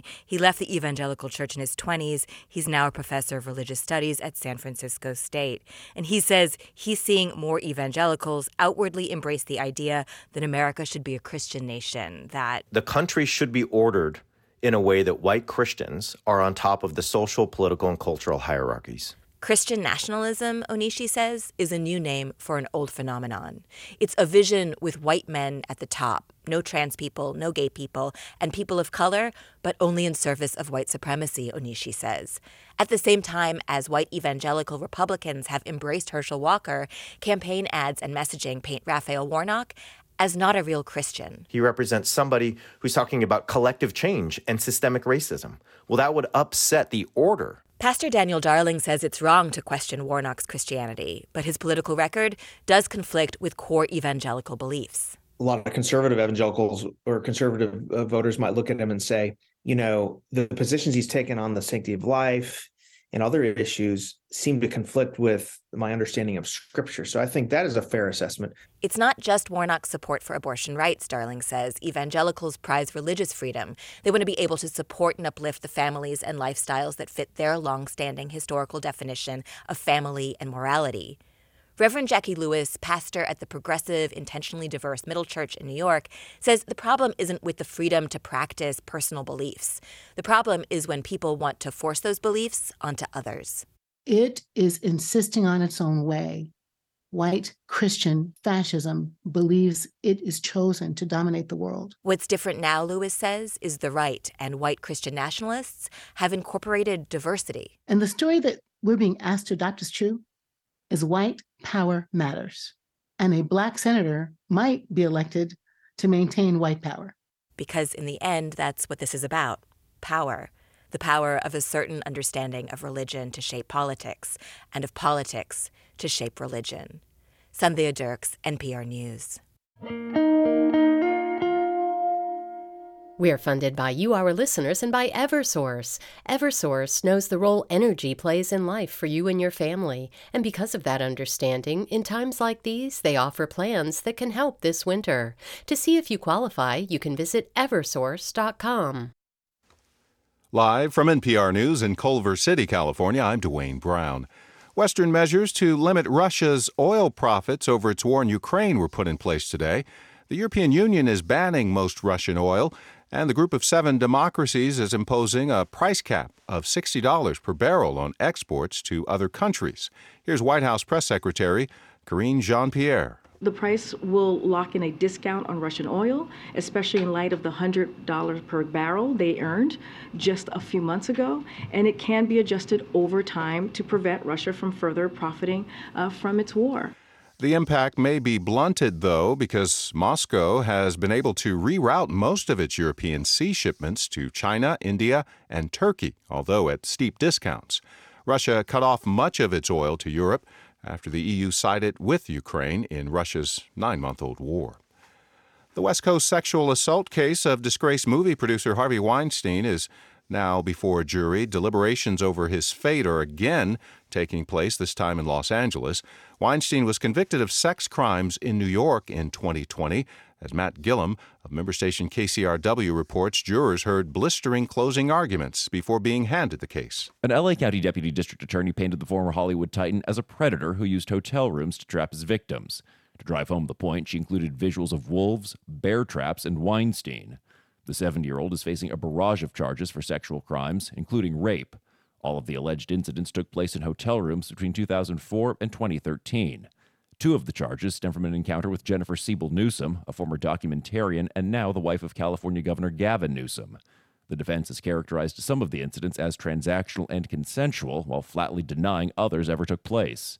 If the LA jury finds Weinstein guilty, he could face up to life in prison. For NPR News, I'm Matt Gillum. This is NPR. This is 90.9 WBUR. I'm Lisa Mullins. New England's power grid will be okay this winter under mild or moderate weather conditions, but the electric grid operator says a long cold snap could require the grid to take additional actions. Reporter Mara Hoplamazian has more. The grid operator's winter outlook says things are looking pretty good. They don't anticipate calling for any controlled power outages. If New England gets a long period of cold weather, they would call for more fuel deliveries or ask the public to voluntarily conserve energy. Dan Dolan is president of the New England Power Generators Association. He says the war in Ukraine has created a lot of volatility in energy prices and supply constraints, but he says it's not the time for calls of crisis. We do believe that we'll be able to maintain reliability under the vast majority of circumstances and situations, but it's a tight market. Dolan says he's hoping this winter shines a light on long-term reliability concerns. For the New England News Collaborative, I'm Mara Hoplamazian. Boston police are looking for a suspect in a shooting that injured two people this afternoon near the Joseph Lee K-8 school in Dorchester. Police say the incident took place on Talbot Avenue just after 3. A spokesman for the department says those wounded suffered non-life-threatening injuries. The new South Coast rail line from Boston to Fall River is substantially complete. That's the assessment of the MBTA General Manager Steve Poftak today at a ribbon-cutting ceremony at the new Freetown station. Governor Charlie Baker says the two South Coast lines to Fall River and New Bedford will provide service to the only two major municipalities within 50 miles of Boston that did not have service. This particular initiative is designed, among other things, to give people in the South Coast the same opportunity to get in and out of Boston and to get from Boston and down to the South Coast using public transportation that's available to so many other parts of Massachusetts. Baker says the trains to Fall River and New Bedford will start running late next year. Celtics have hit the road. They're up in Toronto to take on the Raptors, 7:30 start time. In the forecast, the sunshine that we had earlier today should disappear for a couple of days as clouds roll in this evening and tonight. Overnight lows about 38. Then tomorrow, gray day, back in the low 50s on the breezy side. Clouds should break loose with rain on Wednesday, a little bit warmer in the mid-50s. Thursday should bring back the sunshine. 46 degrees now in the Boston area at 5:35. Support for NPR comes from this station. And from Subaru, whose Share the Love event runs through January 3rd. By year's end, Subaru and their retailers will have donated over $250 million to charity. Learn more at subaru.com/share.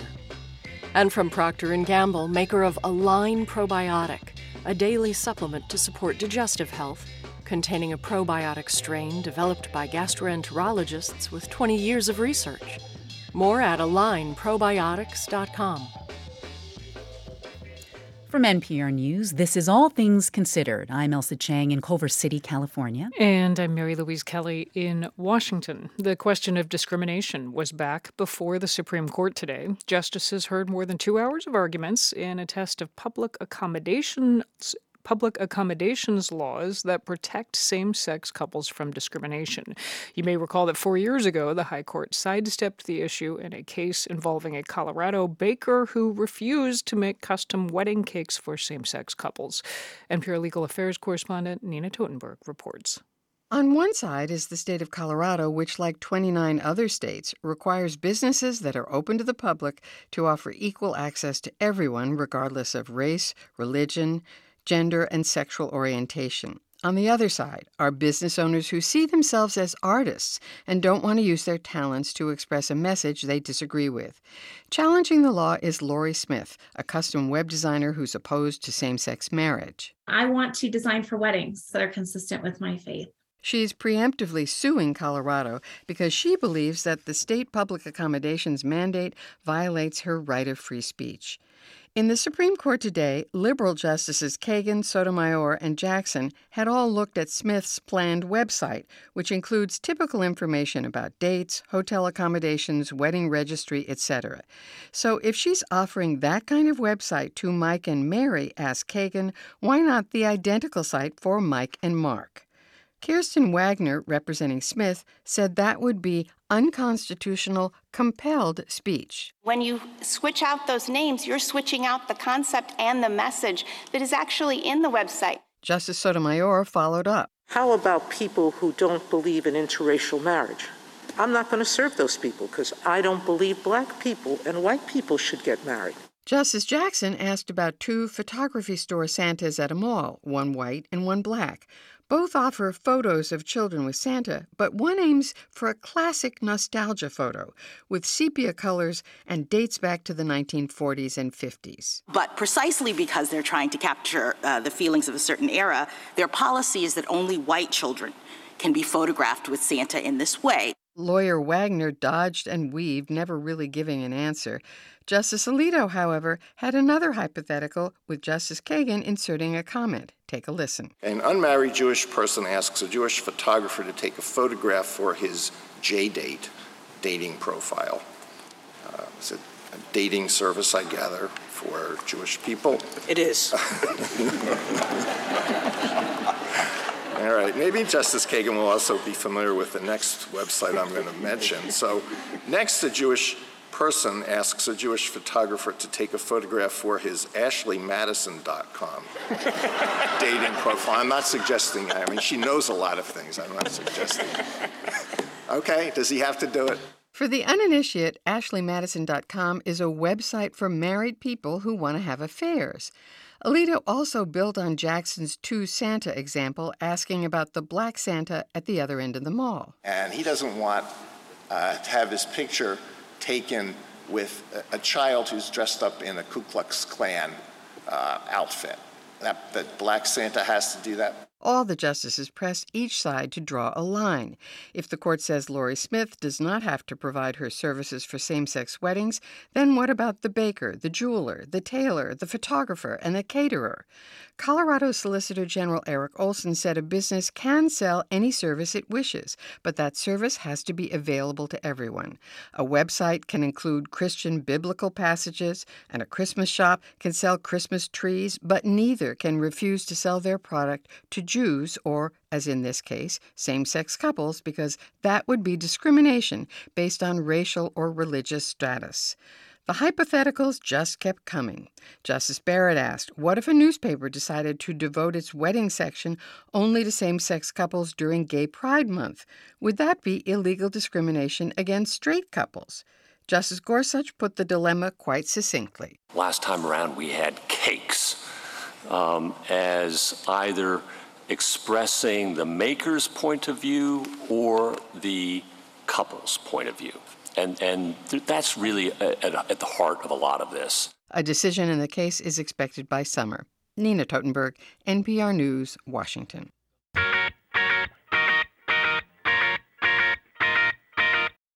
We're funded by you, our listeners, and by Globe Santa, bringing books and toys to children in need.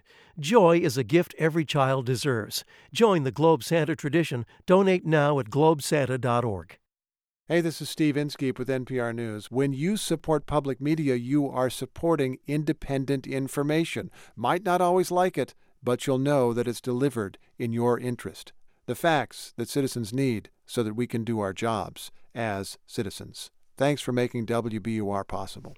And thanks to all of you who have called so far to bring us this far in the home stretch of our end-of-year fund drive. We are asking you now, if you have yet to give, to make a tax-deductible contribution to WBUR. And if you're trying to decide how much, Think about WBUR's role in your daily life. Think about what you get when you listen to the news and you hear about the Supreme Court and the latest arguments, in this case delivered by Nina Totenberg, who is delivered to us by her, and who is just the best there is at reporting on what's happening at the U.S. Supreme Court and explaining the different sides of the argument. And this is what you get when you listen to the station, just one of the many things that you get.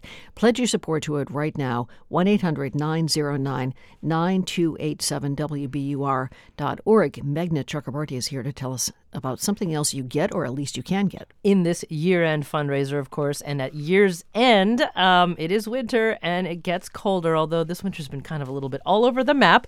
But regardless, we will hit a consistent time where you're going to want to keep your head warm and cozy. And so that's why we are offering this terrific WBUR hat. It's got a beautiful, fun navy, yellow, and white pom-pom on the top of it. It's like almost cheerleader size. Yeah, it's the kind of thing that you will get noticed for the right reasons. And we will be happy to give you the gift of this hat for a $15 contribution or more, whatever you think WBUR is worth to you. So call us now at 1-800-909-9287 or WBUR.org. So many reasons to give, many reasons to listen to WBUR as well. Let's hear from some of our listeners about what they appreciate about the station. Listening to WBUR, especially right now, is really important for me so that I can just focus on what's going on and have some thoughtful analysis of what's going on in the world as well as domestically. The fact that the news is global keeps me in touch with what is happening around the world in a manner that I've come to know as being balanced, thorough, and extremely interesting all the time. It's very easy with everything that we are juggling in our normal lives to get caught up in just our own little bubble, and there's no way to reach out and find a new trusted news source unless somebody that brings it to you. And WBUR is that trusted news source. They do the sourcing. They make sure that what information makes it to me is vetted, is accurate, and that I'm not wasting my time when I'm listening. WBUR is rooted in listener support. Give monthly at WBUR.org.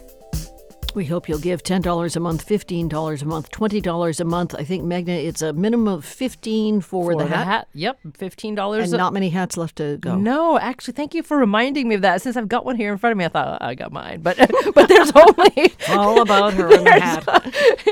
There's only 5 dozen left, so only about 60 of these hats left, which means that they're going to go fast. 1-800-909-9287 is the number to call, or WBUR.org. So pledge for the hat, pledge for Meghna Chakrabarti, and On Point, pledge for whatever you appreciate about WBUR. Just make a pledge in whatever amount WBUR is worth to you. 1-800-909-9287, WBUR.org. Once again, we're in the home stretch of this end-of-year fund drive, and your pledge is tax-deductible.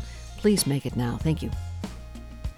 WBUR supporters include Cambridge Trust, a private bank offering a full suite of custom financial solutions tailored to its clients. Their team provides private banking, wealth management, and commercial and innovation banking designed to power any ambition. You can visit their offices or connect online at cambridgetrust.com/waytowealth. Tens of thousands of people are still navigating a massive power outage in central North Carolina. Authorities are investigating it as the result of a criminal act, saying that gunfire damaged 2 substations in Moore County on Saturday. Reporter Jay Price of member station WUNC joins us now. Welcome. Hi, Elsa. Thanks for having me. So residents there are looking at, their 3rd possible night without power at this point? How are people faring right now? Well, last night it was really cold, 29 degrees. It's warming up a little, but schools were closed today and will be again tomorrow. The county set up a shelter, but only about 20 people used it today or last night. And at a police station in the county, I talked with Berlin White. Police had set up a phone charging station, and she was there with her family. It's been good so far, but then again, it's been hard because I'm thinking about the children as well. My friends actually had a newborn baby yesterday. And just to think about how there are kids living with no heat, no power, there's hardly any stores open for food. And she said that she and her family got through the night with a lot of blankets. She said they might have to leave now to find a hotel. The community, though, had come together, she said. Businesses handing out meals, and people just seemed to be looking out for each other more. So that was a plus. And by the way, this area might be familiar to a lot of people around the country as the home to Pinehurst, a major golfing destination. It's hosted several U.S. Opens and has more scheduled. At least a few people were actually playing when I drove through this morning. Wow. Well, okay, so how are authorities now explaining exactly what happened here? The outages began Saturday night, just after 7 o'clock. The sheriff, Ronnie Fields, said someone very deliberately, placing rounds, shot up 2 different substations. And I talked with him this morning, and he said from that type of damage, it was clear whoever did it knew something about electrical transmission equipment. I don't want to give up anything in our investigation of where we're at and which way we're going. So with that being said, yes, they had to have knowledge of what was there. Absolutely. And so the FBI has joined the investigation. The sheriff says they don't know the motive yet, but almost everyone I've talked to thinks there's a connection to protests Saturday over a drag show that was scheduled that night at a local theater. But we should stress there's absolutely no evidence presented yet to connect the power outage and the drag show. As we know, there's been a rise in hate speech nationwide against the LGBTQ community with a focus on drag shows. Moore County Sheriff's deputies did talk to one woman who's a well-known local right-wing activist who's been vocal about her opposition to the drag performance. But after talking with her, the deputy said she didn't have credible information about the substation attacks or the motive. Well, any idea of timeline for when people can get power back? Well, they brought a few thousand customers back on overnight, but there are still almost 35,000 without power. A power company spokesman said today the repairs are pretty major and that most of those who are out right now could be without power until as late as Thursday. In the meantime, there's a curfew again this evening from 9 p.m. to 5 a.m. That is WUNC's Jay Price. Thank you, Jay. Thanks, Elsa. This is All Things Considered from NPR News. All right, we all know that a lot of people have big debts after going to college, but how do they get into this mess? Well, new federal research blames, in part, the colleges for sending financial aid letters to students that are confusing and sometimes misleading. Alyssa Nadworny is here from NPR's Education Desk. Hey, Alyssa. Hello. Okay, so how do we think the current student debt crisis connects to these specific letters from colleges about financial aid? So when a student gets accepted to a college, the school typically sends them a letter explaining how much money they're eligible to receive in grants, scholarships, work study, and federal student loans. Every college's letter looks a little different, making it really hard to compare. Colleges make them branded, like with school colors. There's lots of exclamation points. These offers, they're part of the pitch. They're trying to convince students to enroll. And sometimes, as you said, they're misleading. Several years ago, Rachel Fishman, a researcher at New America, looked at 11,000 of them. Nobody did everything completely right. And then there was a few that did things egregiously wrong. So this issue's been around a while. Back in 2019, the Department of Education told colleges to essentially clean up their act and gave them some direct instructions. First of all, you got to say how much it's going to cost. Be clear about what needs to be paid back and what's free money. Don't call it an award, because it's not. But today, the U.S. Government Accountability Office, a federal watchdog, released a report that found colleges are not following the Ed Department's guidance, and letters continue to be confusing and deceptive. Interesting. So how big is this problem? So the GAO found the vast majority of colleges, 91%, either did not include or miscalculated the net cost. So that's how much out of pocket the student is going to need to pay. More than a fifth didn't provide any info on college costs. Nothing. Wow. Melissa Emery-Aris, she leads the GAO. She says this has big consequences. Students can face huge surprises when they enroll in schools. They may have to take on large loans to deal with unexpected costs. They may cut back on essentials like food if they're not expecting the costs. And they may even potentially drop out of college due to those costs. So she points to other moments where individual consumers are making big financial decisions. So taking out mortgages and credit cards, buying health insurance. those have common legal requirements, standardized information to help consumers make the correct decision, and that doesn't exist for student financial aid. So what happens now? Like, what recommendations does the GAO have? The GAO said since colleges didn't follow the Department of Ed guidance, that leaves Congress. Here's Emery Aris from the GAO. We think that Congress needs to require colleges to provide this clear and standard information to prospective students and their families. So past legislation to do this hasn't gone anywhere.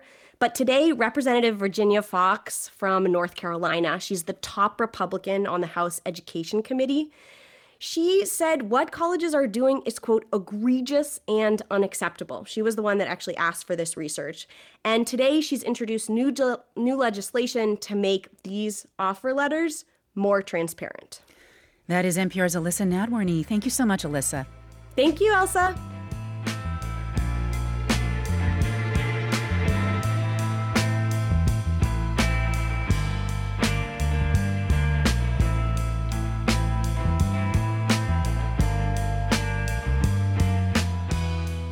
This is All Things Considered from NPR News.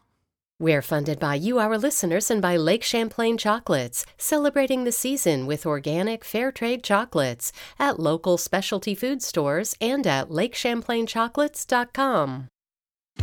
I'm Darrell C. Murphy. The journalism you get from WBUR depends on a strong foundation of listener support, and that's why your monthly gift is crucial. Make a modest monthly contribution that will have deep meaning and a big impact every day. Give now at WBUR.org or call 1-800-909-9287. And speaking of big impact, something that will have a big impact in the next 7 minutes, Magna? We've got a triple match that's been teed up for us by some generous listeners. So that big impact means right now, if you call in, your donation, your contribution to WBUR will be tripled because of this match. So get in on it at 1-800-909-9287, and it's only available for another 6.5 minutes, just to the top of the hour here. So 1-800-909-9287 or WBUR.org. You know, we love having these triple matches. We don't often get them. They're kind of rare in a fund drive. We had one earlier today, and we made it. You made it, thanks to your contributions. We would really hate to leave money on the table. So please, if you haven't made your donation to WBUR yet, please do it right now while this triple match is on the table. If you give $50, it becomes $150. If you give $100, it becomes $300. If you give on a monthly basis or a single time, it will be tripled no matter what. 1-800-909-9287, WBUR.org. Oh, I'm supposed to say this. Sorry. In case you are wondering just why we're asking for your donation, here's a familiar voice to explain. This is Ira Glass of This American Life from Public Radio International. One of the things that makes public radio different is the way that it's funded. We have the most idealistic system, the fairest system, the best system in the world.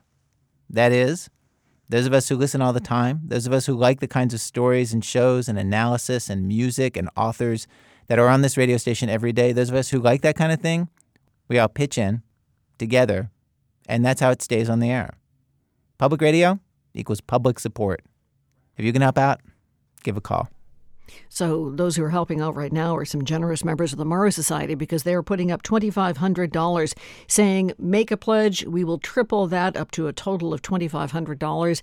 And there is a time limit on this. We just have 5 minutes to go. Here's the number, 1-800-909-9287 or pledge online at WBUR.org. And by the way, that quick moment of silence we had a little bit earlier when right before you heard from Ira Glass, that's because Lisa and I were wondering, why haven't you called yet? That's right. We're just exactly. What more can we say? Triple match. 1-800-909-9287 is the number to call. Thank you, Magna. You're most welcome. But it's true. We don't actually get these all that often. We had one a little bit earlier today, and listeners stepped up. I mean, I appreciate the fact that you're waiting to get 3 times the value for your money. That's fantastic. So now here's another opportunity to do that again. 3 times the value because of this generous offer from the members of our Morrow Society, a triple match.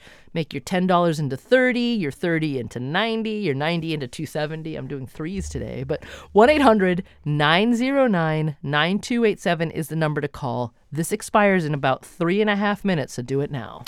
And what happens if somebody gives at least $15? It gets tripled, and they want to get a hat. Do they get you three get hats? this amazing, warm, fuzzy WBUR winter hat with the pom-pom that we all love. The great colors. Keep your noggin warm while you keep your noggin informed. That's my new motto. 1-800-909-9287. Eddie, our engineer, is shaking his head like, oh my God. No, it's really good. Needs to stop. 1-800-909-9287, WBUR.org. You don't get three hats, by the way. You get one with your gift. But what you get is your gift, your gift to WBUR tripled. And that is, again, just for the next 3 minutes now. So we're counting on you to help us leave nothing on the table from these generous members of the Murrow Society. 1-800-909-9287, WBUR.org. It means so much to us when you donate, because we know that you don't have to do it, but we know that, or at least we hope you also realize, that you make up our operating budget, that this is a voluntary contribution to WBUR, and voluntary contributions are what have brought us this far in our life, because it's not government spending. I think the amount we get from the government is 3.7% of our budget. We rely on you for the majority of our operating budget, which is just the way we want it, but that means that you have to do your part. And what better time than right now? You can get your match tripled, 1-800, your donation tripled, 1-800-909-9287, WBUR.org. And there's only 2 more minutes to get in on this triple match, just 2 more minutes. And I have to say, the members of our Murrow Society are so kind and generous in offering the match. We thank them, and we thank you for taking advantage of it, because collectively we recognize that one of the most important things in a healthy and functioning democracy is information you can trust and rely on. And you absolutely can do that from WBUR here, because we're not putting news and information out simply because we think it's going to get the most clicks or titillate or engage you in terms of keeping your eyes glued to a screen. That is not why we do it. We do it because we believe that you, our community, deserve the highest quality, vetted, important information from diverse voices that we can possibly get. That's our only motivation. And that's what you're supporting when you call 1-800-909-9287. And you can make your money go 3 times as far if you do that right now. Absolutely. And right now means 1 minute and 10 seconds left to go. You can make the phone call. You can go online at WBUR.org and make your pledge in less time than that. So the number again, 1-800-909-9287, WBUR.org. Think of everything that you're getting from WBUR. What you hear on the air, all things considered, fresh air, here and now, Radio Boston, of course, Morning Edition, Magna's program On Point, which is coming up at 7 o'clock, Marketplace, and then the fantastic experiences that you have, including city space events, including our newsletters, including what you get at WBUR.org, our podcast as well. It's so much, and really, you're not going to get a bill. We're just asking you to pay for what you think this is worth to you in your life, and right now you get that matched by 3. So $100 becomes $300, etc. Please take advantage of that. 1-800-909-9287, WBUR.org. Support for NPR comes from this station and from Focus Features presenting Spoiler Alert, starring Jim Parsons, Ben Aldridge, and Sally Field. Based on the memoir, his life story became a love story. Directed by Michael Showalter. In select theaters, everywhere Friday. And from Procter & Gamble, maker of Nervive Nerve Relief. Nervive is designed to reduce occasional nerve aches, weakness, and discomfort in hands or feet due to aging. Learn more at nervivehealth.com. And from Ooma, a cloud-based phone service for any size business with an automated virtual receptionist, video meetings, and other features to connect to customers and coworkers anywhere at ooma.com/NPR.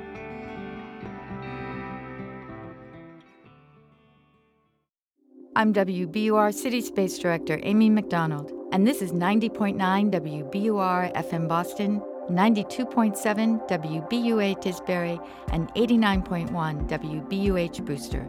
Listen anytime with our app or at WBUR.org. WBUR, Boston's NPR news station.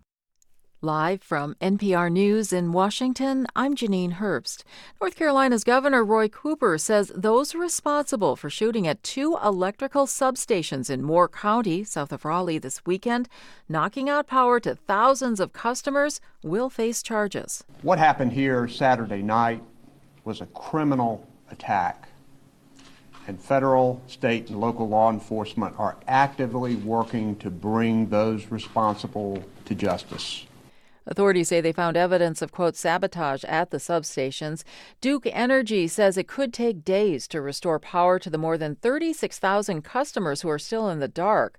Schools are closed again tomorrow. A state of emergency has been declared. No one has claimed responsibility, and the motive isn't known. The criminal case against the Trump Organization is now in the hands of a jury who will decide whether the former president's company is criminally liable for tax fraud. NPR's Andrea Bernstein has more. The jury is considering whether 2 Trump entities, the Trump Corporation and the Trump Payroll Corporation, were guilty of a decade-long scheme to defraud, conspiracy, criminal tax fraud, and falsifying business records. Prosecutors presented voluminous evidence of fraud, but the jury will have to decide if Trump's former chief financial officer and controller were acting, quote, in behalf of the company. For each of the 9 counts, the judge explained that it is not necessary for prosecutors to prove that criminal acts benefited the Trump Corporation. But he added that an act cannot be considered to be, quote, in behalf of the corporation if the criminal act was undertaken solely to advance the interests of the company's managers. Andrea Bernstein, NPR News, New York. NATO members are running a cyber exercise to simulate modern warfare cyber attacks. NPR's Jenna McLaughlin has more. In Tallinn, the capital of Estonia, ethical hackers representing NATO allies and partner countries are gathering at an annual offensive cyber exercise called Cross Swords. During the event, experts on the so-called Red Team will role-play as the adversary, launching realistic and ongoing digital attacks on mock security systems. The goal is to find weaknesses and prepare for real-world scenarios. There is no shortage of real-world inspiration, from ransomware to the war in Ukraine. Details about this year's exercise haven't been shared yet, but last year, participants had to grapple with a mock internal security breach in a fictional island nation. Jenna McLaughlin, NPR News. In Arizona, despite baseless suspicions from some Republicans, election officials today certified midterm vote canvass results, officially declaring winners in the elections. That has some Republicans threatening to sue. Carrie Lake, who lost to Secretary of State Katie Hobbs for the governor's seat, says she plans to file a lawsuit challenging those results. This is NPR. This is 90.9 WBUR in Boston. Good evening, I'm Lisa Mullins. A man accused of killing a South Shore couple will return to Massachusetts to face prosecution. Christopher Keeley was arrested in Florida over the weekend. He waived his right to extradition today during a court hearing in Florida. Keeley allegedly beat and stabbed to death Carl and Vicky Matson in their Marshfield home last month. The federal government is giving Manchester by the Sea nearly $4.5 million to help deal with flooding issues. The money will be used to replace the Central Street Bridge over Sawmill Brook. It'll also fund work to improve water flow through the brook. The grant comes through a federal program aimed at making the country more resilient amidst natural disasters. The New England Patriots now have one less primetime game in their schedule. Today, the NFL changed the start time of the Pats' December 18th matchup against the Las Vegas Raiders from Sunday night to a 4:05 kickoff. That means Monday night's game against the Arizona Cardinals will be the Patriots' final primetime game of the regular season. In the forecast, look for increasing cloudiness overnight tonight. Temperatures right about 39 degrees. For tomorrow, clouds through the day. Temperatures about 52. Wednesday could make it to the mid-50s. A lot of rain, though, off and on Wednesday. Should clear up toward the end of the work week. 46 degrees now in Boston at 6:06.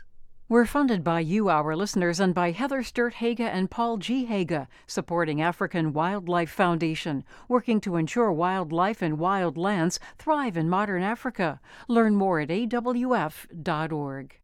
This is 90.9 WBUR. We again had a successful triple match. Thank you. Thank you to everybody who called in. And Magna Chakrabarti, something else that happened during that triple match period and a little bit before.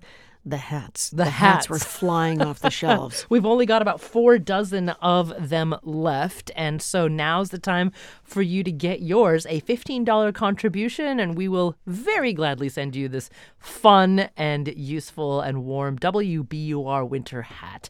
1-800-909-9287 is the number to call for at least a $15 contribution. If you're able to give more, we welcome those contributions as well. Whatever you think is right for you in terms of how much you can afford and how much you think WBUR is worth to you. So call now at 1-800-909-9287 or WBUR.org. And we're in the last laps of this fund drive. Our goal is $800,000. We are getting there call by call, so please do make your contribution, whether or not you want to get the hat for a base amount of $15, but if you can give more than that, we certainly would appreciate it. Make a contribution of $10 a month, $20 a month, $30 or more if you can swing that.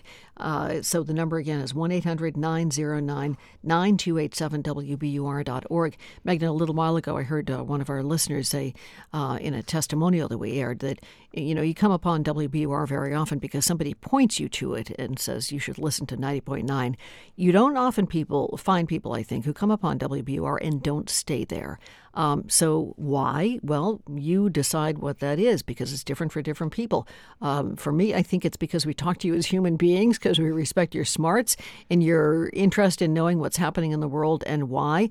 For other people, maybe it's because we offer the hat. The hat. Yeah. Exactly. Could be anything. 1-800-909-9287 is the number to call. And, the hat is great. It's yellow, it's navy, it's white, it's beautiful, it's fun.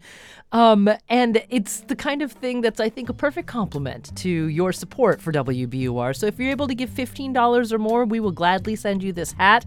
Moreover, with your contribution, we will keep sending you high-quality news, journalism, conversation, and analysis day in and day out here on WBUR. So call us at 1-800-909-9287. It's a great return you get on your investment. 1-800-909-9287, WBUR.org. Thank you.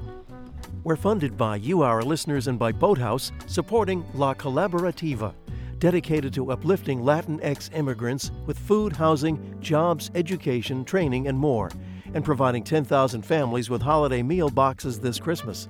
Donations accepted at la-colaborativa.org/donate. From NPR News, this is All Things Considered. I'm Elsa Chang in Culver City, California. And I'm Mary Louise Kelly in Washington.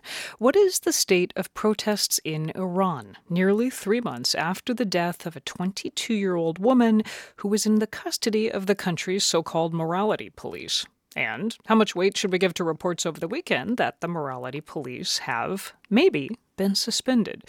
Azadeh Moaveni is tracking events inside Iran closely. From her base in New York, she teaches journalism at New York University and has covered the Middle East for 2 decades. Welcome. Thank you for having me. All right, let's start with what we know, which is, according to Iranian state media, Iran's top prosecutor said the morality police have been abolished. But to be clear, other government officials have not confirmed this. Is that correct? That's exactly right. The statement used an ambiguous term about the morality police. It suggested that it may be suspended or abolished. The term in Persian, as I said, is a bit ambiguous. Okay.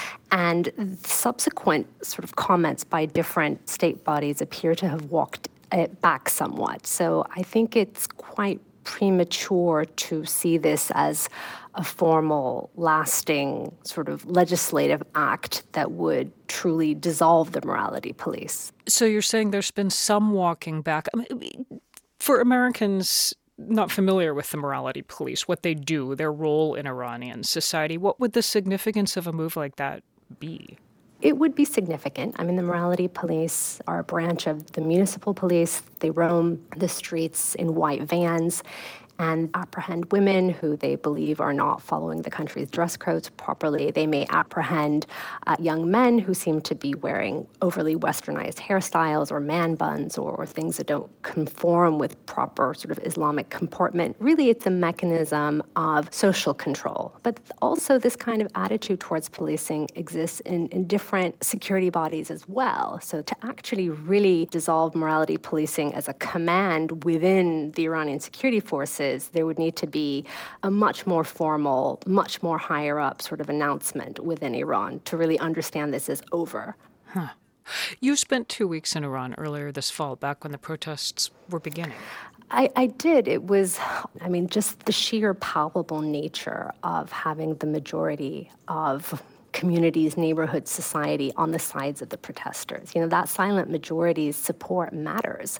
And you could, I could see it. You could sort of see it in elderly women going about their fruit shopping without their headscarves. You could see it in different shops, being willing to open their doors to protesters who needed to escape. To sort of see women en masse flouting these hijab rules. They're going to universities, government offices where you would never see women challenging these rules.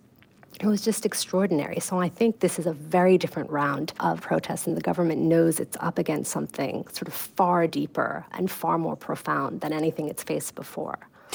So, understanding that you're speaking now from outside Iran and trying, as are we all, to piece together what's going on inside the country, do you know how what you saw in September compares to the state of protests now? Are they still going strong? Are they ebbing somewhat? Do we know?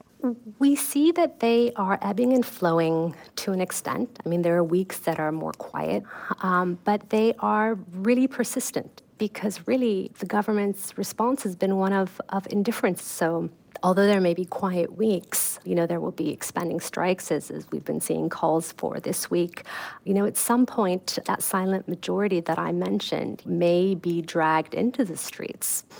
Well, let me turn you to this other potentially key development, a 3-day strike now underway. I am reading across Iran. Who's striking? What are they striking for? Well, the reports of strikes that we've seen so far are within truck drivers, different shopkeepers.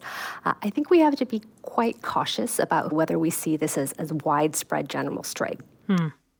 Is there potential for a strike, if it were to gain traction, to put pressure on the regime in a way that street protests have not been able to, at least not yet? Absolutely. Bigger strikes across industries that are central and potentially strategic. That would take this to really a revolutionary level. We're not there yet, and I think it's partly because the protesters out on the street they haven't been able to yet articulate a positive vision of how and what they're seeking that would help all of the people watching and empathizing and supportive from the sidelines to give them a positive vision to come join in. So I think once, if and when they're able to bridge that, then there's a potential for that kind of mobilization that we haven't seen yet. Azadeh Moaveni is an associate professor of journalism at New York University. Thank you so much. It's my pleasure. Thank you. 2022 has been a rough year for America's personal finances. After rising sharply last year, savings rates have plunged and credit card debt has ballooned. And that has sparked a throwback movement among some young debtors, as NPR's Stacey Vanek Smith reports. Jamie Feldman is a writer and avid TikToker. And about 5 months ago, she posted a video that changed everything. I have a lot of debt. I'm starting with about $18,000 in credit card debt, which is so much. Feldman is 33. She's a freelance writer in Brooklyn. And she says there was no big splurge. It was just life in New York, working a low-paying job as a journalist and trying to keep up with wealthier friends. Dinner, drinks, shows, weddings, baby showers. Then, during the pandemic, Feldman lost her job and her finances started to feel out of control. And she felt so alone. Nobody knew about her debt, not her friends, not her mom. So Feldman thought, I'm going to come clean to the whole world on TikTok. Why am I telling you this? In order for me to be held accountable, I'm going to need you to come with me on this journey. I'm terrified and scared out of my mind. Feldman's TikToks have been watched millions of times. And she says people have been surprisingly kind, empathizing, offering advice, and for good reason. As prices have risen all across the economy, credit card debt has jumped at its fastest rate in more than a decade.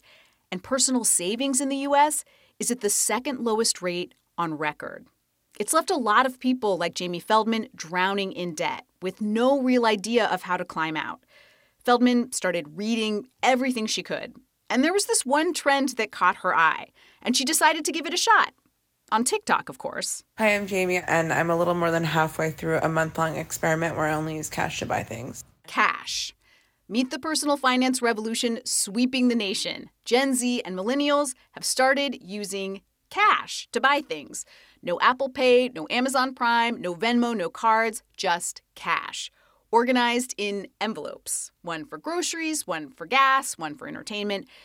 So this is not exactly new. In fact, financial guru Dave Ramsey has been speaking about the envelope system for decades. We're going to put $500 cash for this pay period in an envelope, write food across the front of that envelope, and then you don't buy anything out of that envelope except food. Mm-hmm. And we don't buy any food ever except out of the envelope.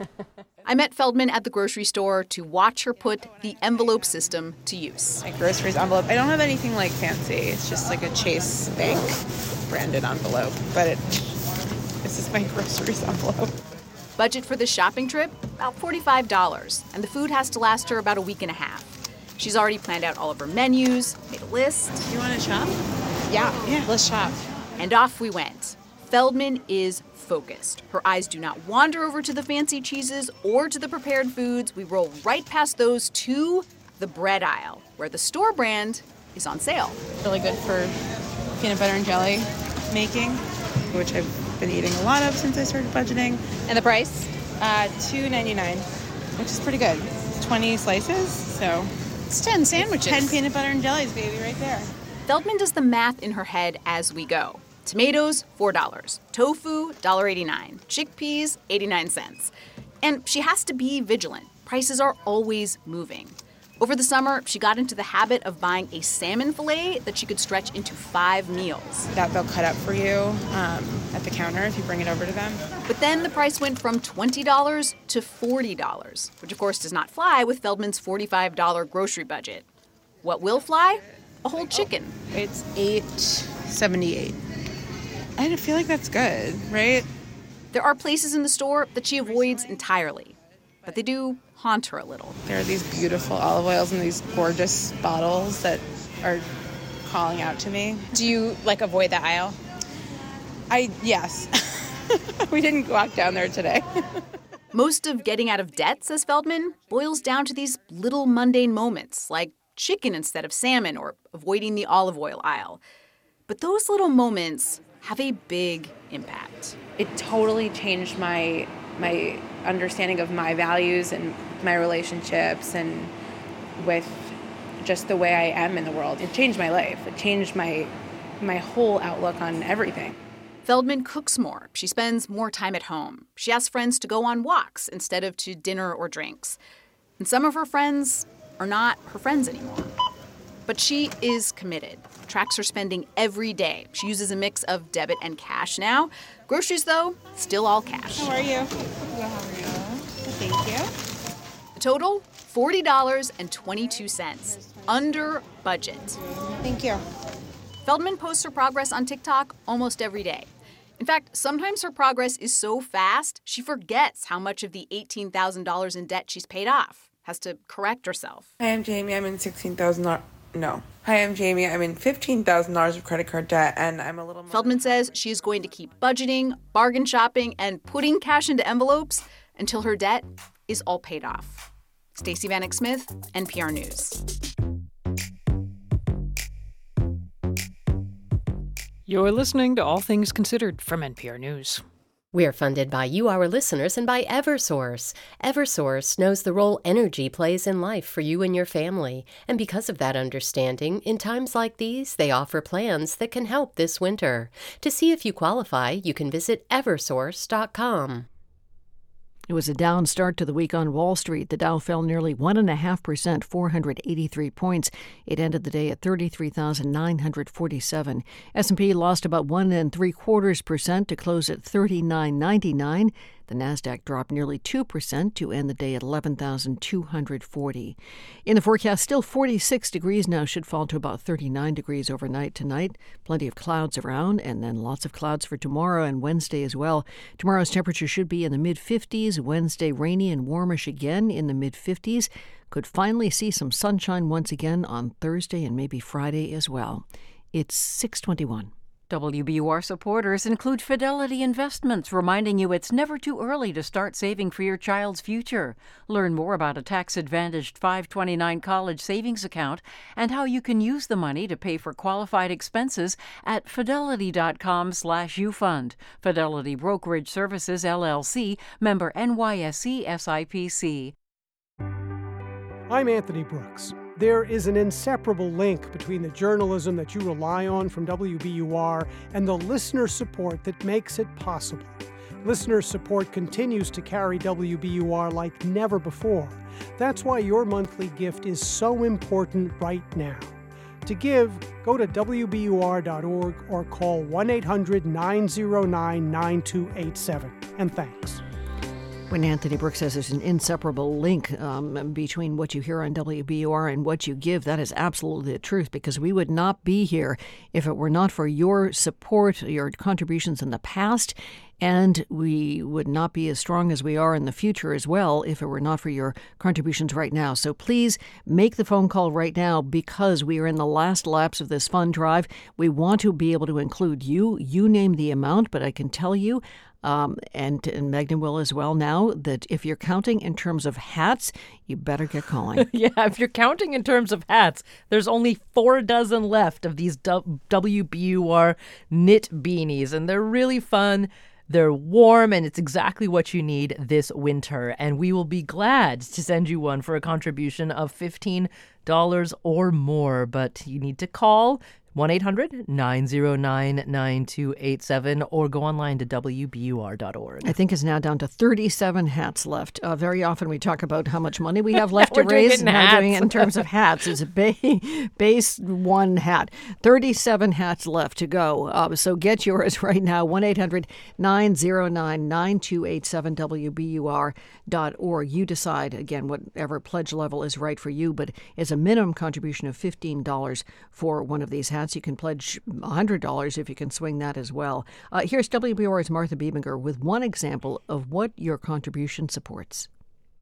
WBUR built a multimedia reporting team to provide serious, deep, compelling coverage on one of the most important issues of our time, the environment. Changes to our climate pose serious threats to our communities, our health, and our planet. These threats aren't off in the distance. They are happening today, all around us. To maintain this team and this coverage, WBUR depends on you. Specifically, we are asking for your financial support.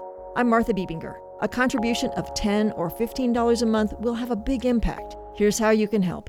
By calling right now, 1-800-929-9287 or going to WBUR.org. Martha Biebinger has her finger on the pulse of so many important issues. We are so lucky to have her. And if you haven't thought about that in the past, think about all the talent we have here at WBUR, people who are so invested in keeping you informed, up to date on what's going on with accurate information that only comes from one place, and that is to inform and edify. That's worth something. You decide how much. 1-800-909-9287, WBUR.org. And WBUR's climate team is taking a look at far more than just, what do sea level rises have to, their impacts on, like, say, the seaport. That's an important issue. But we're also looking at, what's the effect of rising heat on urban neighborhoods, or about in New England's forests, or in the availability of water. Climate's changing everything, and the WBUR Environment Team is taking a look at as much as they can, and they cannot do it without your support. So call us at 1-800-909-9287, and for at least a $15 contribution, we'll give you one of those hats, but they're going fast. 1-800-909-9287 WBUR.org. Thank you so much. If you pledged already in the fund drive, it is coming to an end very soon, so we hope you'll pledge again now. And by the way, listen to this next story coming up from All Things Considered if you want to know just about the spectrum of stories that we cover. Thank you. A grief counselor in Arizona who has a heart for abused animals started a sanctuary for grieving people. She calls it a care farm. Ryan Heinches of KNAU paid the farm a visit. And just a warning, the story discusses alleged domestic violence against children that some listeners might find disturbing. About a half an hour's drive from Sedona's famous Red Rocks, the Sella Care Farm offers refuge for those who've experienced the unimaginable. The 12-acre property is situated on a meandering creek.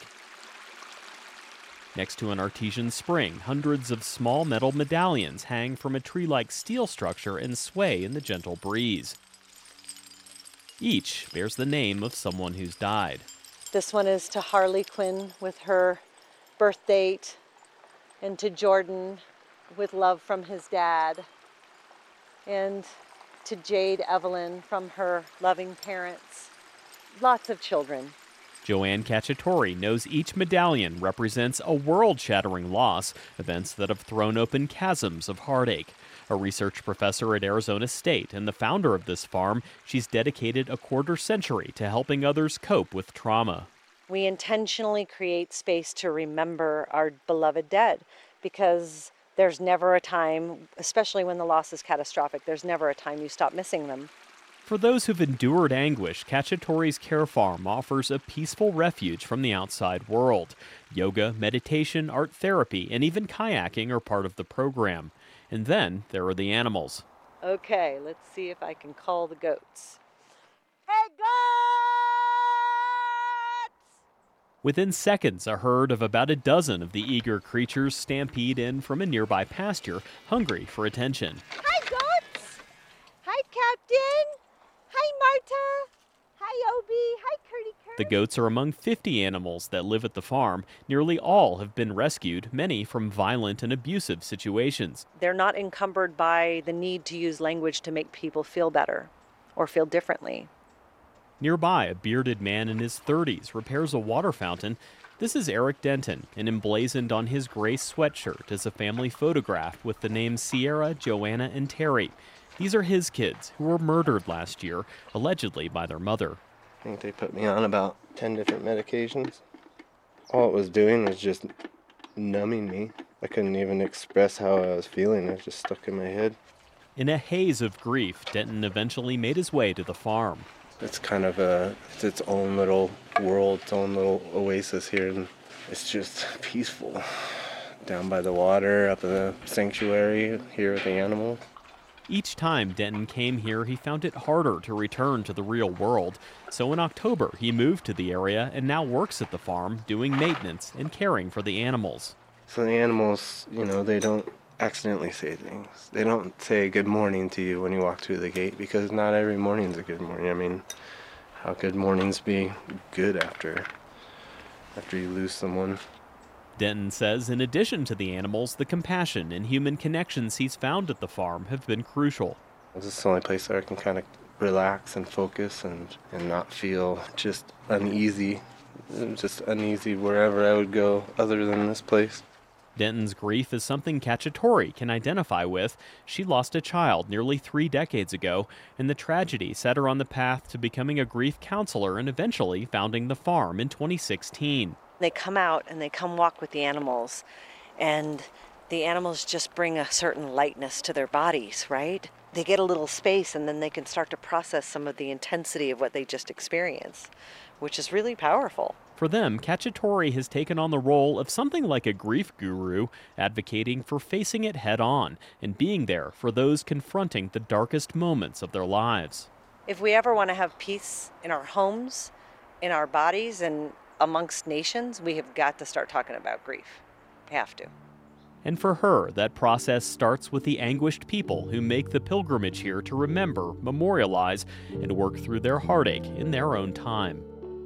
For NPR News, I'm Ryan Heinches in Flagstaff, Arizona. And you're listening to All Things Considered. We're funded by you, our listeners, and by MathWorks, creators of MATLAB and Simulink software for technical computing and model-based design. Accelerating the pace of discovery in engineering and science, MathWorks.com.